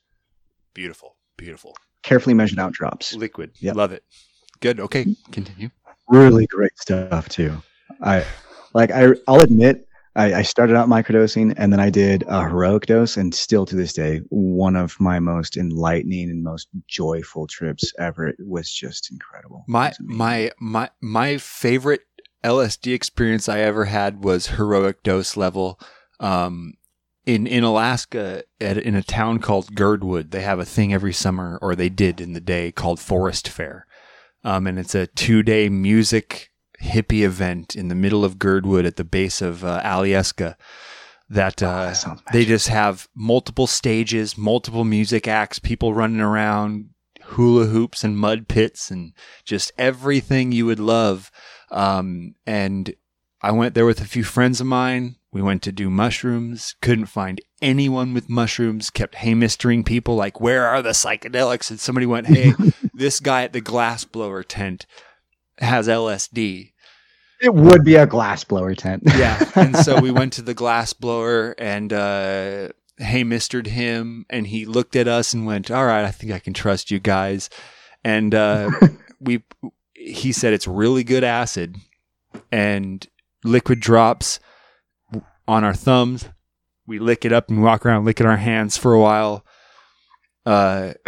And he goes, he told us, hey, I'm giving you a good amount. And all three of us, after 45 minutes to an hour, went, we don't feel like he said, because LSD does hit a bit faster than psilocybin. So we expected 15 to 30, maybe 45 minutes be feeling something. And we had nothing after an hour. And so we went back to him. We're like, hey man, we know you gave us all drops. We're not feeling anything. We just spent this money with you. Like, I'm sorry. We're just not feeling anything. He goes, well, I'm not giving you your money back. And we're like, well, fuck. And he goes, I'll give you each another drop. And so it's logical. So another drop on our hands. We start licking, walk out of the thing again. And that shit stacks. And before we even had time to finish licking our hands, the first one's kicked in. And we're like, well, fuck us. And so we spent hours and hours in the woods, walking around, listening to music, everything just going balls. And then we had to drive back to the peninsula from Girdwood. I was, of the three of us, the most admittedly probably sober of us. And we were driving, which I do not recommend. And no. The mountains, going through Turnagain Arm, going up into the pass, like everything was... Dude, it was just... I wasn't seeing a lot of hallucinating, but everything had tracers and everything had hair, and it was just flowing, and the wind over the car was the wind over the mountains, and it was just like I was in an abstract oil painting for a lot of it. Like it was just this amazing time. Music was playing, my buddies were laughing, And then we almost hit a grizzly bear. Oh, God. Wow. It ran. We remember, all three of us independently remember a grizzly bear running across the road and me having to like slam on the brakes so we didn't hit this bear. And then it just ran across the other side of the highway, which is normal for Alaska roads. But like none of us, here's the thing is we remember that happening, but none of us remember a single other car on the highway for the entire drive from Turnagain Arm to basically, That's not possible. Cooper Landing. Like that entire drive, we don't remember any cars. Like we were the only car on the highway, but we almost hit a bear. So what do we really know about that experience of our lives? What happened? Yeah, none of us know. LSD is a fucking glorious mistress, man. That is I am not giving recommendations to anyone in the public for drug use. I am not administering illicit drug use. This is not this is nothing about us saying it. But if you happen, God, it's good. if you happen to have been someone who has done psilocybin and thinking that LSD is this incredible mountain to climb over, it's not. It's not. Yeah. Like it lasts longer, but it's so much easier. Oh, it is the laughs aren't the same though. Psilocybin laughs are a motherfucker of a fun time, dude. Like LSD does not bring in the laughing mode for me nearly as much as psilocybin does. Well, for me, psilocybin is enlightening, but so visceral. It's usually very uncomfortable for me. Yeah. Do you get a lot of gut interaction? Do you feel nauseous and get that? Yeah.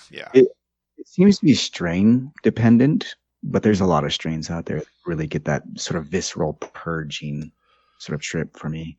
Yeah, that is actually the one thing about ayahuasca that actually terrifies me, because I would love to have a, one, I do want to, I have not yet, but I do want to try DMT. Ayahuasca sounds fun because part of me DMT is a good time. Is it? Have you done it? Oh yeah. Oh fuck, man. Yeah, that's DMT the one. Really takes care of you and soothes you. My experience with it anyway, and it's very antidepressive in nature. Yeah, that's what I've heard. I'm kind of a masochist. I enjoy a bit of personal inflicted suffering. I think there's a quality to the human mind that benefits the mind from putting itself through that. And so to me, ayahuasca sounds appealing because I'm taking this adventure to get the benefits of it, but knowing I'm going to have 15 hours of purging and, 12 hours of puking and heartache and gut ache and headaches and the end result is supposedly fucking fantastic psychologically. But I think part of it's because you really suffer. Yeah. It's oh God. Yeah. I already have a trip planned out to South America. Luckily, I speak Portuguese because I lived in Brazil for 2 years. I was going to ask, how fluent is your Portuguese still? Are you pretty good still?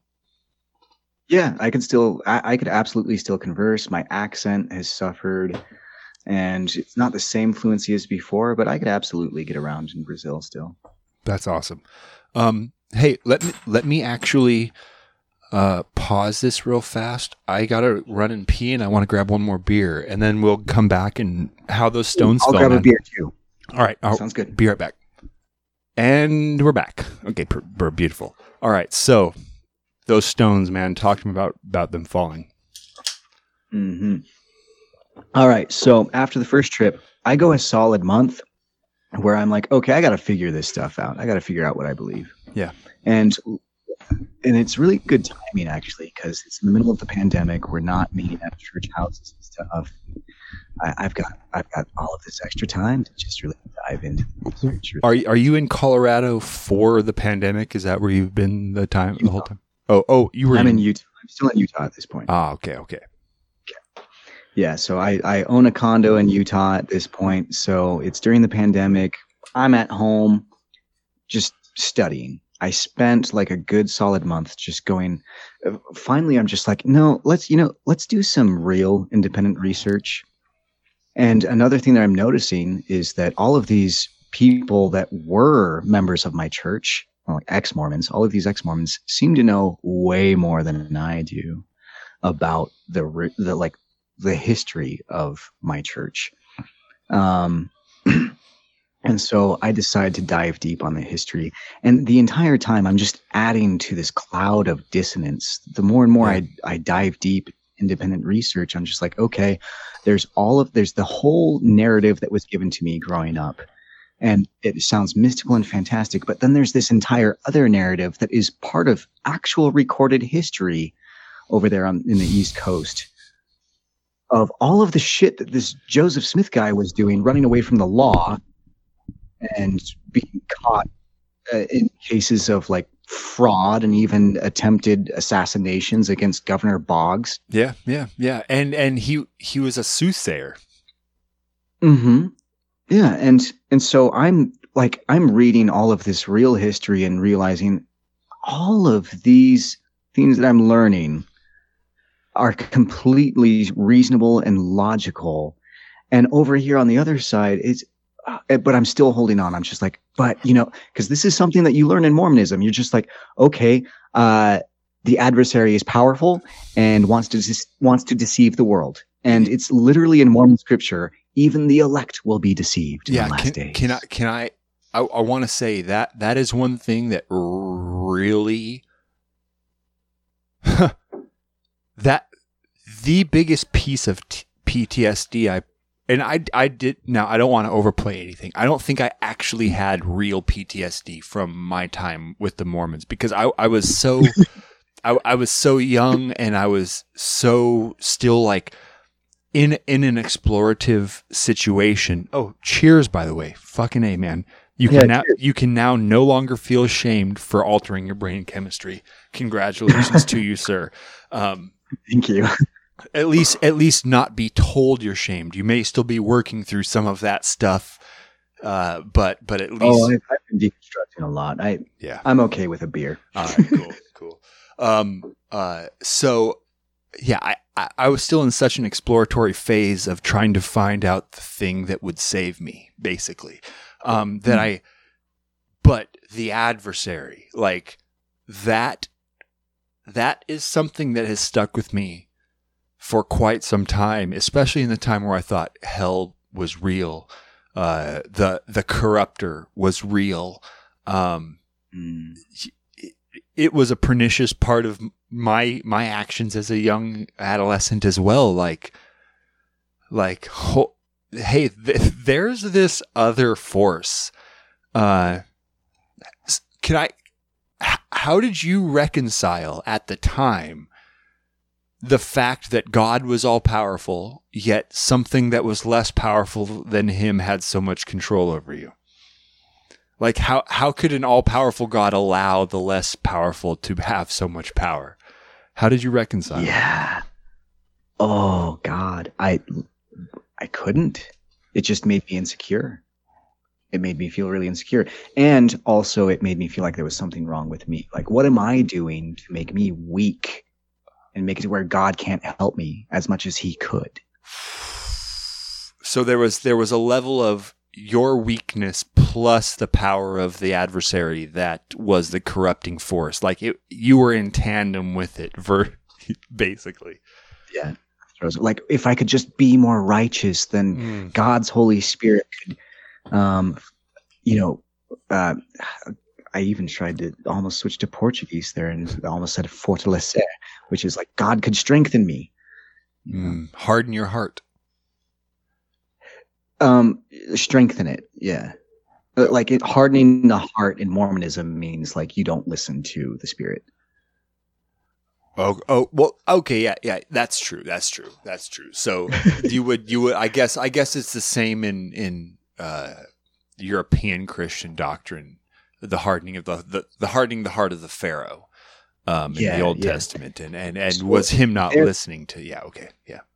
Yeah, so I'm there thinking that I'm not doing enough or being righteous enough to receive the full strength from God's Spirit to overcome this, harrowing sin and these darts from the adversary. Did you ever have the moment after your trip, after the first use or maybe the first couple uses of psychedelic, when you were still struggling with kind of the overall existence of a God, maybe not pure doctrine of Mormonism, but a God existing still, that like, did you ever have it play with your brain where you were letting the adversary in because of the psychedelic use, and that was something? No, that's something that's not at all, because okay, good.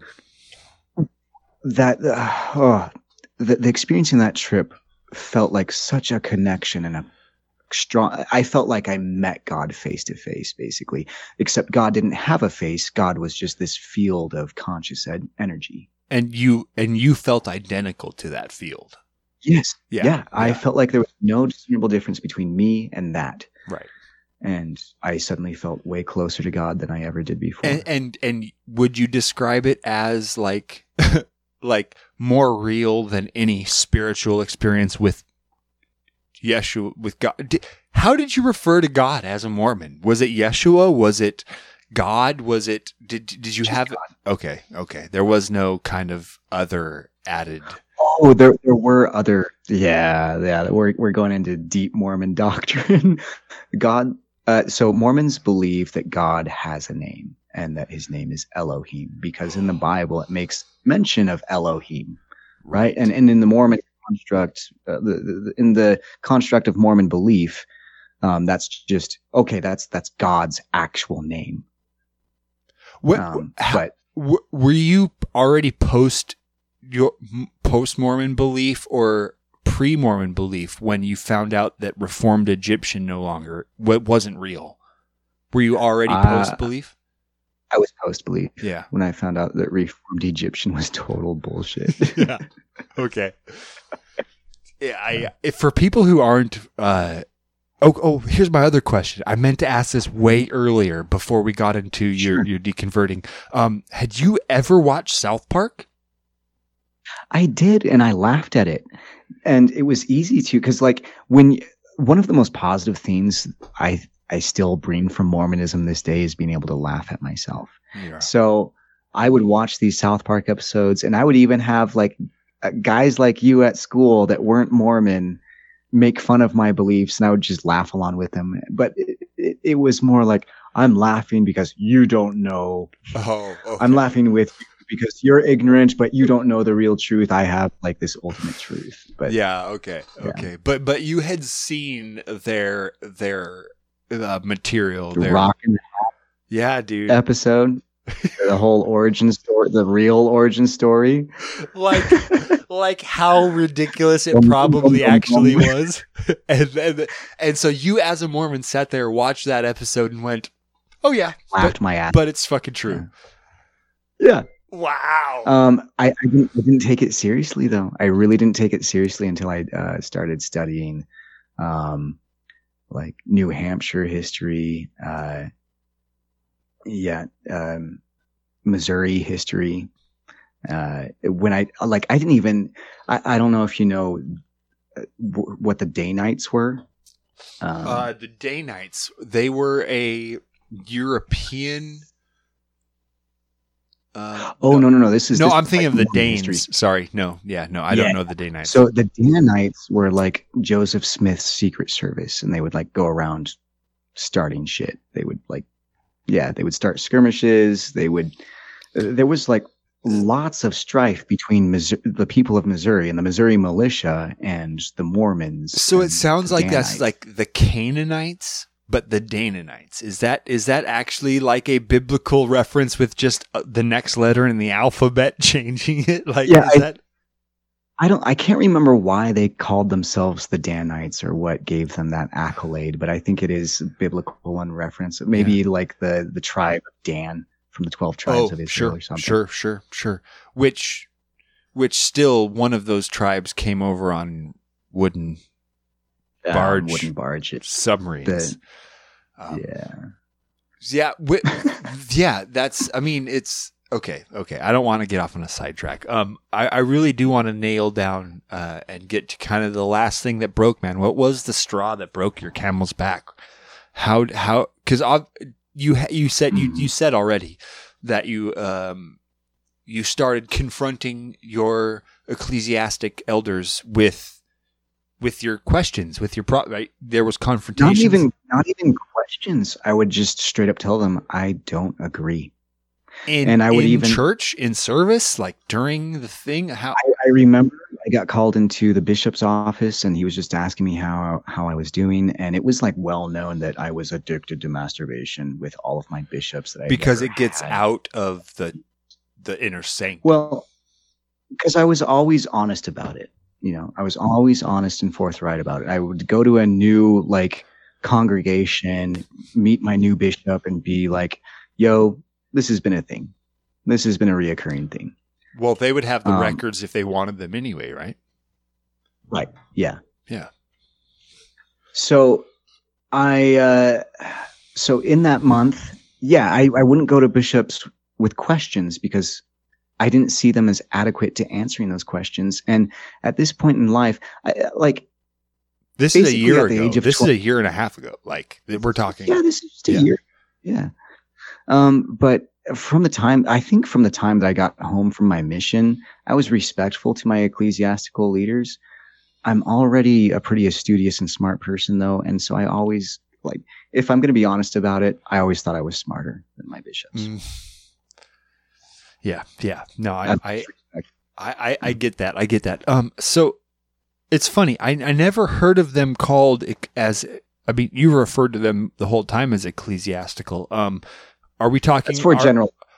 So are we talking about the book Ecclesiastes from the New Testament as where they come from? Is there some doctrine in Ecclesiastes where they are, or why did that name transfer over? Do you know? It's actually, once again, a colloquial. I've got to look up the actual colloquial. I don't know why I'm struggling so much to pronounce. I've used this word before. Colloquial. Colloquial.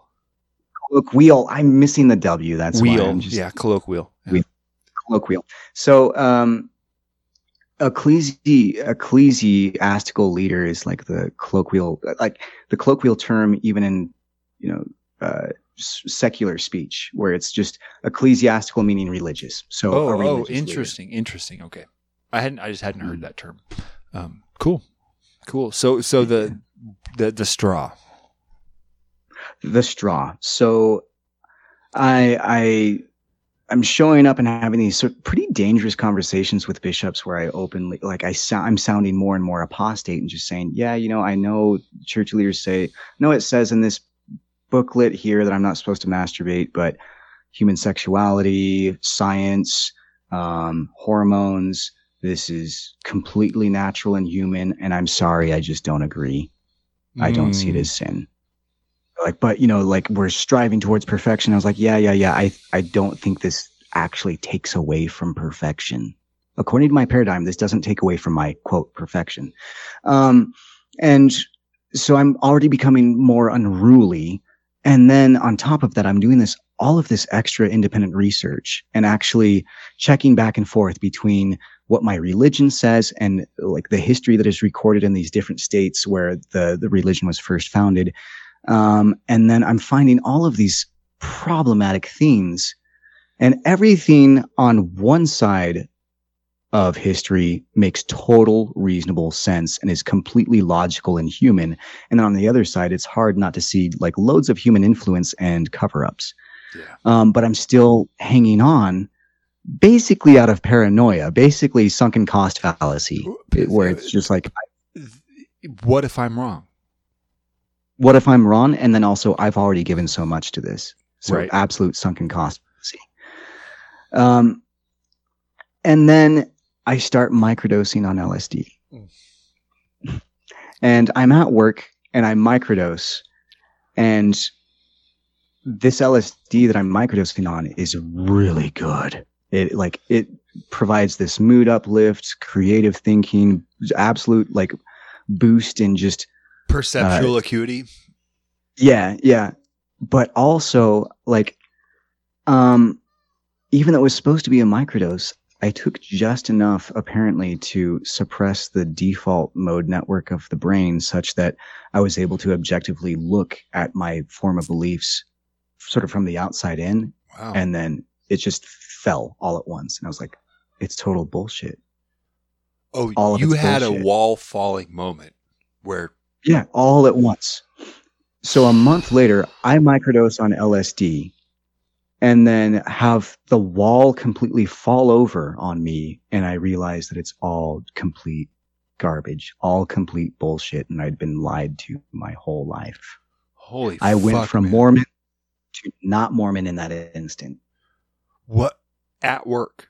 Like you're in the middle of... At work. Holy shit. I have coworkers that clearly remember it because I walked up to them and said, I'm not Mormon anymore. What does wine taste like? Holy fuck, dude. Yeah.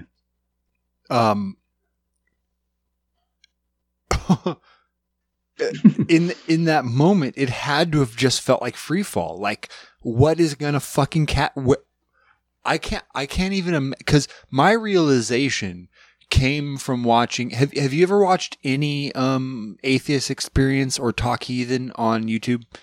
Have you ever watched any of it? Still no. All right. Every Sunday there are programming on YouTube. It is ran by the atheist community of Austin. Oh, cool. They are a very large secular community. They've now created many TV viewing programs. So there's the Atheist Experience, which has ran for almost 20 years. It's a live call-in show, and they've been running live and call-in for 20 years. And atheists and religious people alike from all call in to talk about what they believe and why. And then from that sprouted a great programming called The Nonprofits. They talk about all things kind of secular. There is Talk Heathen, which is another kind of Atheist Experience type call-in religious talk show. There's a new program called Secular Sexuality, which is a program specifically about deprogramming sexual baggage from religious trauma. So all it is talking about kinks, kink shaming, masturbation, sex, everything that has to do with sexual baggage. It's a fantastic show. If anyone listening is hung up on anything still from religious trauma about sexuality or their own human bodies, it's a great show, man. I don't know if anybody wants to look it up. It's fantastic programming, man, and it's all nonprofit. All donations go to Secular Coalition for America, Freedom from Religion Foundation, which is ffrf.gov, secularcoalitionforamerica.org. All of these places are joinable. I mean, there's just so much atheist secular outreach, man. And for Amazing. Anybody out there listening and struggling that maybe wonders where they're at, there are programs out there. There's even a therapy program through the Freedom from Religion Foundation called come on, brain. The thing is, I'm probably actually friends with these people because of my, TikTok experience. Yeah, well, that's what I want to get to is, so you went on TikTok pretty soon after you deconverted, correct? Oh, yeah. So, I had the wall fall over on me. I didn't know whether to be sad or happy. At one point, because at the same time, I was mourning and grieving because 30 years. Well, can I ask you were I'm sorry, dude. I do not mean to cut you off, but there's so many things that I want you to talk about that I've heard from people's stories. You had been told that everybody in your past who had died or lost ones, that you would see them again, right? Yeah, be with them again. And so you had a level of if grief. I was worthy. Well, right, but you had a level of grieving that you did once because you lost them, but you thought you would see them again. And then once you realized none of it was true, you had an entire second level of grieving for every loss that you thought was protected by God, right? So, yeah, suddenly I had to like just dive into the world of uncertainty and Gnosticism, basically. I have many atheist friends that wouldn't claim me as atheist. It kind of changes on a given day because I am believing in like, I think it would be just as like the idea of discounting like something more being out there, I think would be just as foolish as trying to say that there's a white man in the sky with a beard. Sure. So let I guess for a caveat and also maybe explanation, I distinguish agnosticism and atheism as two separate identities. One has to do with belief, the other has to do with knowledge. So agnosticism or Gnosticism has to do with what you know. Do I know this to be true? Do I know this to not be true? And theism or atheism is either the belief in a God or the lack of a belief in a God. So I don't think of atheism as the affirmation, the positivity that no God exists. When I say I'm an atheist, if you wanted me to be pedantic, I would say I'm an agnostic atheist. I would say I do not have the knowledge that a God either exists or it doesn't. But I do not believe that a God does exist. I have been presented with no example of any type of evidence that would convince me of one, but I do not posit the truth that no gods exist. I'm not a positive atheist. I'm just atheistic in the fact that I lack the belief in the gods presented. And the more definitive the definition of the God gets, the more towards certainty I can get in the disbelief in that God. The more claims you make about the God, the more claims I can refute, and the closer to certainty I get. But for me, atheism is the same as, okay, do you collect stamps? No, I don't. So you are saying you're a non-stamp collector? I am a non-stamp collector. Yes. Does that mean you believe that no stamps exist? I see what you're saying. Of course. So I'm not making a positive thing that I'm against stamp collecting or that I just don't collect stamps. In the same way, I don't believe a God exists. Like I guess I will say that I'm atheist because I don't venerate a God. Yeah. And like what other people call gods, I refer to as possibly extra-dimensional entities.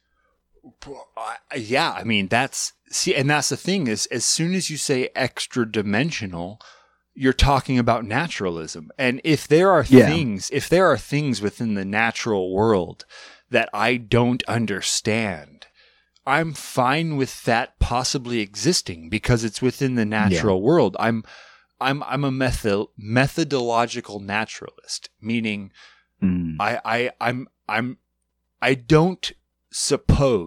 don't presuppose that all that exists is the natural world.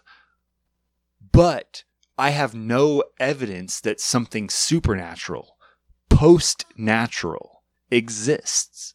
So if there is some higher form entities or anything multidimensional above our own four-dimensional existence that does exist, it would still, to me, seem necessary to fall within the natural explanation of the world. As soon as you say that something supernatural exists, you have to then create a mechanism of detection to talk about the way that you could understand it. And if you're using a natural mean to detect something supernatural, the thing you're detecting now is natural because you're using a natural mean of detection. So I don't even, people who talk about, I honestly don't even understand the actual epistemological definition of what supernatural could even define. I mean, it's the way of talking that something exists before time. Existence is necessarily temporal. So if you talk about something existing, it has to have a time frame of it existing. If you talk about post-time or pre-time, I don't even know how existence could happen if you can't quantify the amount of time it existed. Like, I don't know. That doesn't work in my brain. Yeah. It's the same as supernatural. I don't know how you could have something non-natural that yet interacts with natural, that we can detect with natural means, yet it's not natural. I don't know. Yeah, if it's something that can't be measured, or if it's something that we can't test using the scientific method, it's not of a high amount of utility to me when it comes to how to relate to other people. Like, I would actually say that I have my own spiritual. I'm not going to get behind theism altogether. I would say that I have my own. Yeah, I could get behind deism. The notion that there maybe is a higher power that puts something into existence, put things into motion, but is relatively unconcerned about it. Yeah. I mean, it would be the prime creator, started the bang, yet doesn't care who we have sex with. Yeah. Yeah. I could be down with that. In that reference, I could honestly care less if it was true or not, because how could I tell the difference? Like for me, the amount of care I go into a belief or not has to do with the amount of interaction in my personal life it exists in. So if there was a deistic God that instantiated the creation of our present location of the universe, and then quit paying attention as soon as nuclear fusion started to happen, I could care less if it existed or not, because it is no longer relevant in life, right? So, yeah, and that's the thing. Like, I've even told friends, yes, I have my own religion, but it's private. No one else is invited. Fuck you. Yeah, no, that's beautiful. Yeah, that's kind of where I wanted to turn the conversation. Is as sitting here as Excuse me, I should say. You. Yes, I'll edit out the first one, so it's just me. So that's kind of where I wanted to go. Is you spent the majority of your life, I mean, literally 95 to 98% of your existence on this planet as a religious, spiritual, God intervenes he is interested in my personal life existence. Yeah. And now you're you've lived less than a tenth, less than a, I mean, man, you've lived such a short amount of your life. Fraction. As someone who doesn't have a overarching designer as part of, as a conductor of your life. One, how do you find solace now? How did you end up finding solace in your existence? Because I know a lot of people end up saying, "Oh my God, there's no point to life. Where does purpose come from anymore?" And then the other kind of side to that question is, how have you been able to procure happiness, and have you found it actually easier now? Like, so maybe talk to me about how you dealt with purpose in life, and then how you deal with deriving happiness now as a post-Mormon. What's the slang term? A not ex-mo, a no-mo? Ex-Mormon, ex-mo, post-Mormon. Yeah. I heard someone say a no-mo, not Mormon, no-mo. Like I'm no-mo. Not Mormon. Well, there's also the term never Mormon, because you leave the high demand religion behind. I ended up making a lot of fellow ex-Mormon friends but then and so then we have to, like, when you make other friends and we're all making our ex-Mormon jokes and stuff, and there's somebody that's like kind of out of the loop, it's like, oh, they're a never Mormon. They don't get it. Interesting. Yeah. Talk to me about how you derive happiness now, man. Talk to me about this. Yes. So this is a pretty interesting topic for me, because I stopped really. I really looked into a lot of the history and the problems with my religion. And then after, like, the wall came crashing down, I stayed on that train for a little while. And then it was like, okay, what am I going to make my life now? I can't just be hung up on, oh, my religion was wrong and lied to me for 30 years. How am I going to define my life going forward? What do I believe? Do I need to believe anything? What I've come to is, no, I don't need to believe anything. And that's pretty liberating, to let go of the need to believe something. Oh, it's wonderful. It's wonderful. Yeah, it truly is wonderful. The world got huge right away. I've looked into Buddhism. I've looked into different forms of meditation. And anyone leaving high demand religion, go to therapy. Go to therapy right away. Please. Right? The Secular Therapy Project is out there. It is free. You just call. There are people standing by to give explicitly non-religious therapy device over the phone for anybody that's struggling with deconversion. It's through Recovery from Religion, the Secular Coalition for America, Freedom from Religion Foundation. Any of those will link you to Secular Therapy Project, and it's free. So check it out. Oddly, it seems like when it comes to belief or life philosophy, oddly, the thing that has given me the most peace is nihilism. I'm a fairly nihilistic person. Interesting. But here's where I go with it. According to nihilism, there's no, like, overarching meaning to just anything. There's no meaning to life. So I, like, really, as a thought experiment, waded into that, like, everything is meaningless. But then I was like, but if everything is meaningless, I get to choose what has meaning to me. Mm-hmm. So that's where I'm at currently. Can I offer you humanism? Humanism. Yes, you may. Dive into it. Yeah. Humanism, humanism is the construct that puts human well-being toward the top of moral consideration as humans participating in society on the planet. It does not say or make a proclamation that it is the most important thing. It co-equals nature and nurture along with. Yeah, I was going to say, like, we're destroying this planet. So I hope that's factored in. Humanism absolutely co-authors nature, because we're a part of nature. We are no more distinguished from nature than you could make a seahorse different from a fish.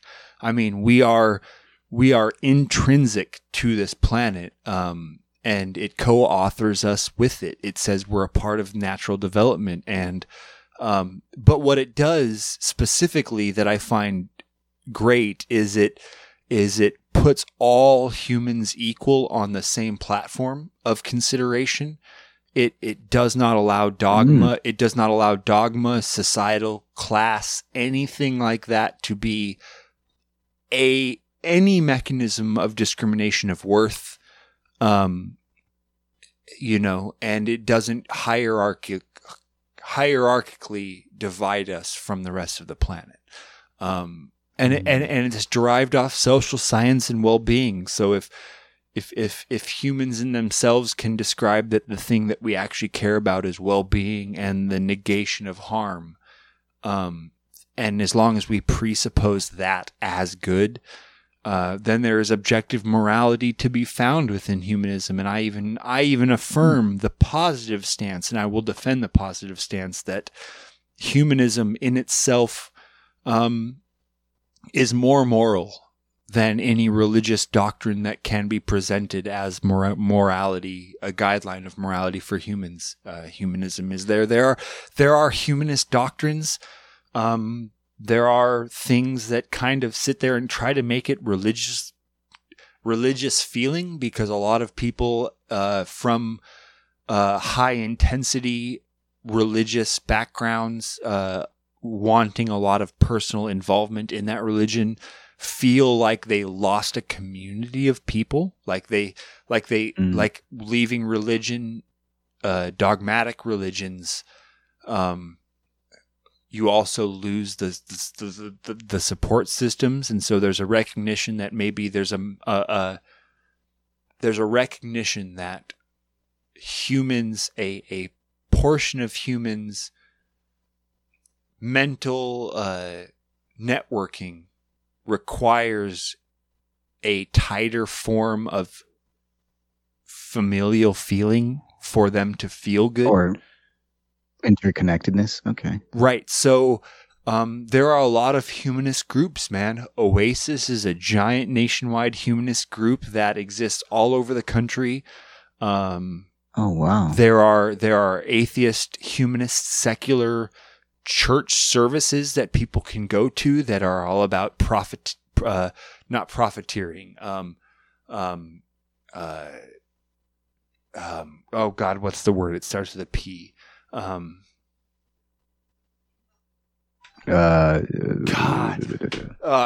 brain, giving to people, helping people. Oh, philanthropy. Philanthropy. Thank you. Not profiteering. Philanthropy. Yeah, but the opposite. yeah, exactly. But humanist groups, they exist all over the country. They are made for the people who want community but don't want religion to get together and do better for the communities they're in, do better for the people around them. Support groups, man, they exist all over the place. And a lot of people ask, well, I've left religion, now what? Where's my group? Yeah. Where do I go? What do I do? The humanist, secular, atheist groups exist all over the country. There is the atheist group, the atheist group of Portland, the humanist society of Portland. If you're in this group, I'm sure in Colorado there are atheist and humanist societies all over the place. It provides a great avenue for humans to share in community and non-dogmatically help each other. Like it's cool. Sounds like everything that religion could have been if the God that writing it would have actually been moral. He would have not. Oh God, and that's another fun topic of conversation, is like going through and deconstructing all of like everything about the Christian God that I knew and realizing, wow, what a narcissist. Mm-hmm. What an immoral narcissist. A thug. A literal thug. I'm not as versed in Mormon theocracy, and as much as I am in European / English Christianity, their theocracy. But yeah, I enjoy lots of conversations about trying. I ask Christians quite often when I'm having conversations with them. You guys say that, Jesus said lots of good things in the Bible. Tell me one actual good thing that you can prove Jesus said in the Bible. Like, you have reports. Mm-hmm. You have lots of reports that he said things, but show me the proof that he actually said those things and that they were good when he said them. Like, yeah, they're all not eyewitness accounts, and the earliest one was recorded 60 years after his death. I understand. Exactly. Mm-hmm. Where can you go to even stand on a leg to say that he was the Prince of Peace when he said, if you don't have a sword, sell your cloak and buy one? I mean, that's in red in the Bible. Like that's what Jesus said. So yeah, I don't know, man. So let's end on this. My phone's getting low battery, so I'm not going to have much longer on here. What's your message now? Where are you at? Where are you headed? What do you want to pass on from your experience, from from this? Where do you want your people who follow you to listen? What's your message? I guess my overarching message that I would convey would be, because the deconstructing didn't stop with just religion. I started deconstructing everything: society, government, social constructs. And so much of it I look at and it's like, wow, this is all insane. And I think that it behooves us as the human race to start collectively doing that and realize that we could aspire to more easily. Yeah, I agree. I guess I shouldn't say easily, but we could aspire to more. So yeah, just always be questioning. Don't be afraid to ask questions. I love going through thought experiments where, like, one of the most fun thought experiments for me was really entertaining the idea of just full cessation of existence, just lights out theory. After you die, it's done. Yeah. Like going through that thought experiment. That was actually really fun and interesting. Can I have you really fast because when I think when the lay person, non-philosophically trained, because you're taught to necessarily drive a thought experiment to its logical conclusion, past discomfort. And I don't think that the layperson necessarily understands what it means to perform a thought experiment. From someone who is collegiately trained, could you provide maybe a description of working through a thought experiment past discomfort to logical conclusions while I pee real fast, and I'll be right back? Absolutely. Thank you, sir. So, yeah. The way that I take to a lot of thought experiments is fully entertaining and immersing myself in that reality, making that my reality, and then seeing it through, as best as I can, suspending all bias. And as Aaron stated, seeing that thought experiment through to its logical conclusion.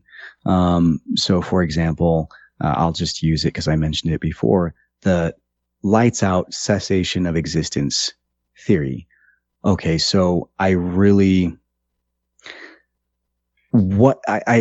thought about that for hours, thought about what that does for me. And what I found was the logical conclusion that I came to, really entertaining fully that reality, setting aside the discomfort, was that every moment becomes more precious.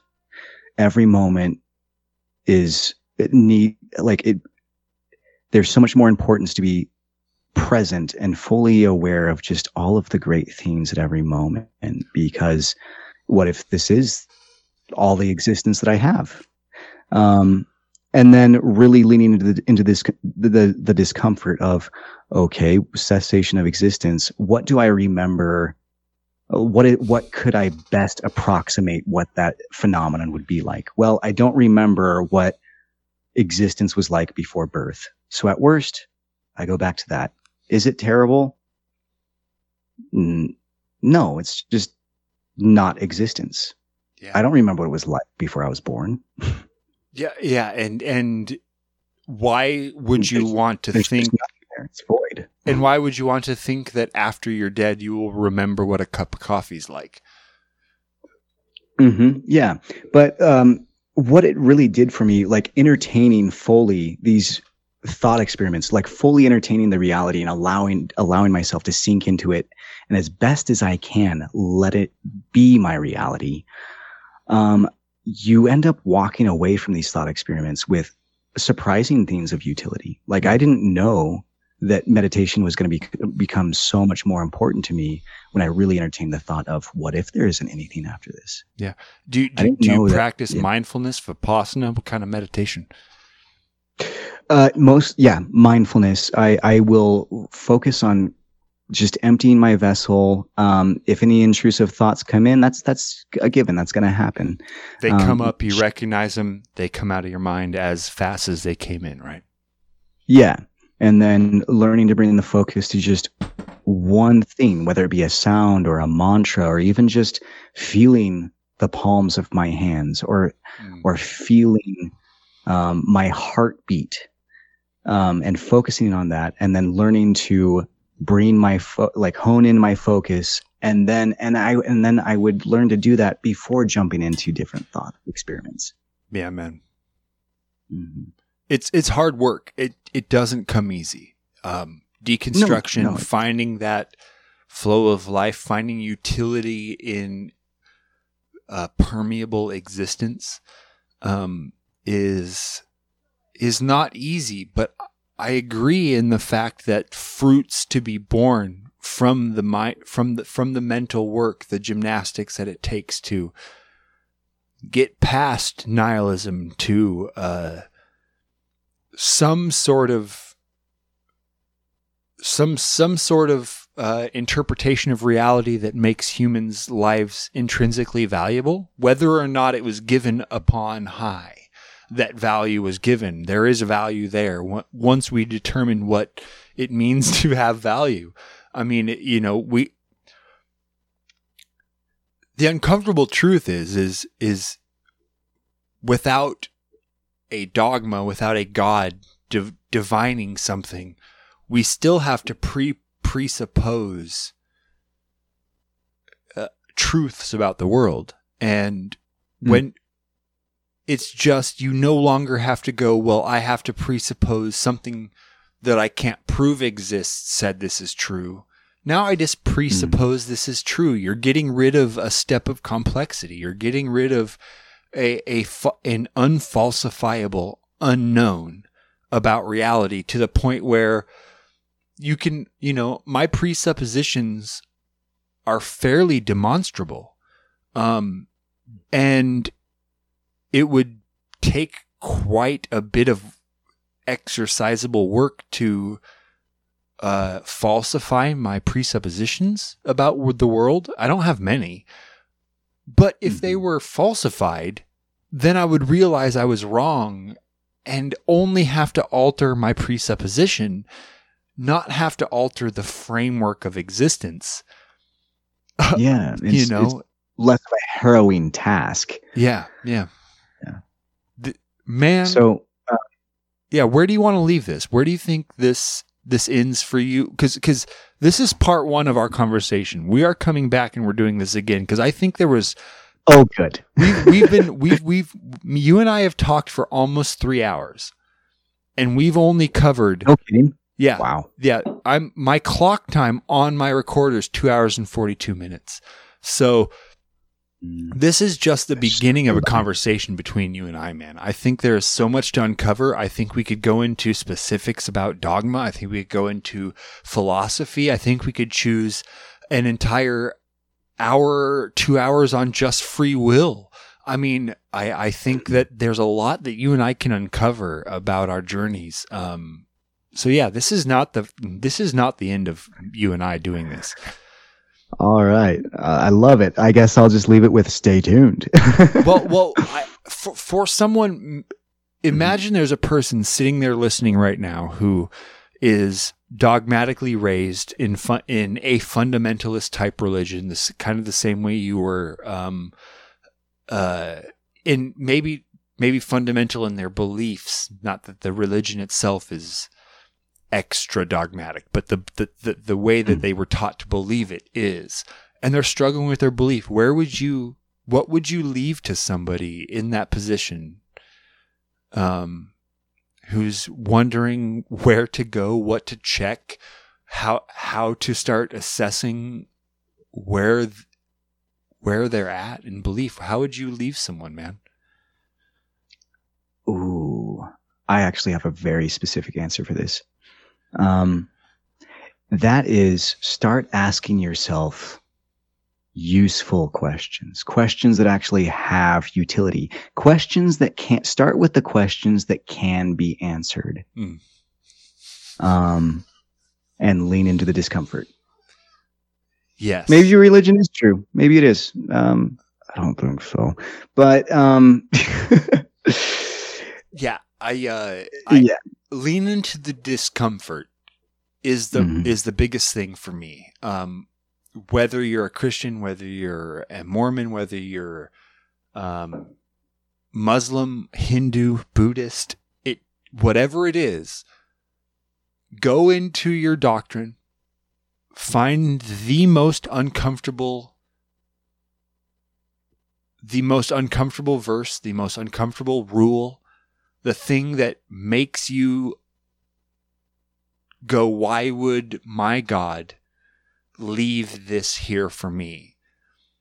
And try and answer that question without appealing to the same book that gives that thing. Because as soon as you look to the same book that gives you bad directions for good directions, you are inherently being circular. That is a logical fallacy. And you cannot prove a book with the book that the claim is made. You have to use an external source for your proof. It's completely erroneous. Oh yeah, please. So useful questions that you actually can answer, and then leaning into discomfort. One other thing that I've made inherently part of my process or part of my questioning, especially when I'm talking to Christian folk. Yes. Ask yourself useful questions that can be answered, and don't just use one source to answer that question. I agree fully. But then also, do you have questions? And if you don't, what does that say? It's really odd, I would say, and very arrogant to not have questions. Yeah, if you're a Christian and everything that you think, no matter what it is, God agrees with you upon, is he the God of everybody because you disagree with your best friend? So if you and your best friend are both Christians and you guys disagree on some things, yet God completely agrees with you, do you think then your best friend thinks that God disagrees with them?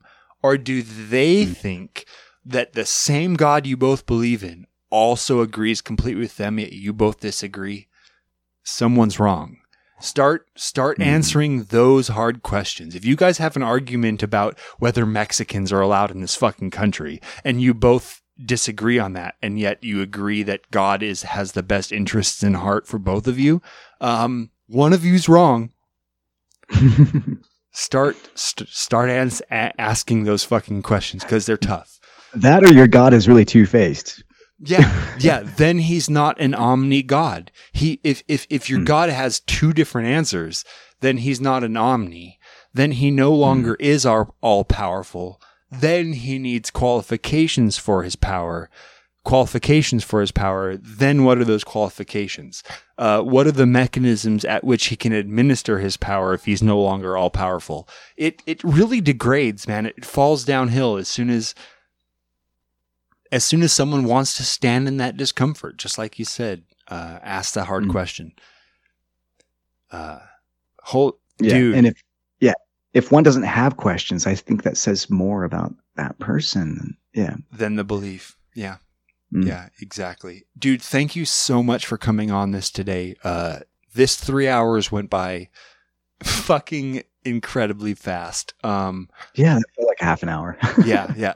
We're coming back. We're doing this again. Maybe we get into a little more specifics.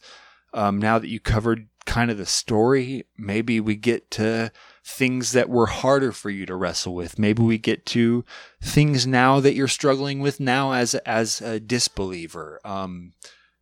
Questions about nihilism, questions about free will. I am interested in having that conversation with you and digging into really deep philosophical ifs and oughts. Like let's not just talk about what is. Let's talk about oughts on what we ought to do, and maybe ethical questions as well as morality questions. Dude, thank you, bro. It's been an absolute pleasure. Thank you for having me on. And for all of you out there listening, if you're struggling with belief, this is a place that you can turn. You can email me. Can they email you? Can people reach out to you if maybe they're a Mormon struggling? Can people reach out to you, where can they go? Your Instagram, plug yourself, plug your Instagram, plug your TikTok, plug yourself. That way people can find you. I'm actually I've never been a huge social media guy, but my name is Truth Spinner on TikTok. I named myself very ironically. Truth Spinner. I love it. Yes. Yeah. So Truth Spinner. I only tell the truth, but everybody thinks I'm lying. I love it. Yeah. And then just look for more here, guys. Look for more here. Yeah. You said you would share this out there so people can find it. Absolutely. Yeah. I'm hoping to get some of my audience over here. Involved. At least some of them. Well, I want to have more of these conversations. There's a bunch of people that I learned how to be skeptical from, where epistemology is good to come from. There are people that were found fundamental. Oh, and I want to give a quick shout out to Christopher Hitchens. He died on December 15th, 10 years ago. Today is December 18th, so we're 3 days past his 10-year anniversary of his death. If you have not heard of Christopher Hitchens, research, listen to. He is so profoundly recorded. His writing is amazing. He is an exemplar of the English language against dogmatism. Christopher Hitchens is a shining example of where the outreach of the mind is most fruitful. He wrote for Vanity Fair forever. He's been a writer since the 90s. He wrote God is Dead. He wrote so much good shit. He's been dead 10 years. I found him, unfortunately, after his death in my deconversion from Christian faith. I had found him once he had already died, so I missed the fruit of his labor. Mm-hmm. But if you haven't heard of Christopher Hitchens, man, go find that man, because he was a powerhouse and hugely skeptical thinker. Wonderful. Absolutely. I couldn't imagine the type of the type of discourse he would be having today. And what he would have to say about both the left and the right in our country today, about what truth means. I can't imagine. Anyways, that is it for me. I'm Aaron Singleton. My guest today was Anthony Guth. And for all of you out there listening, drive like you know each other.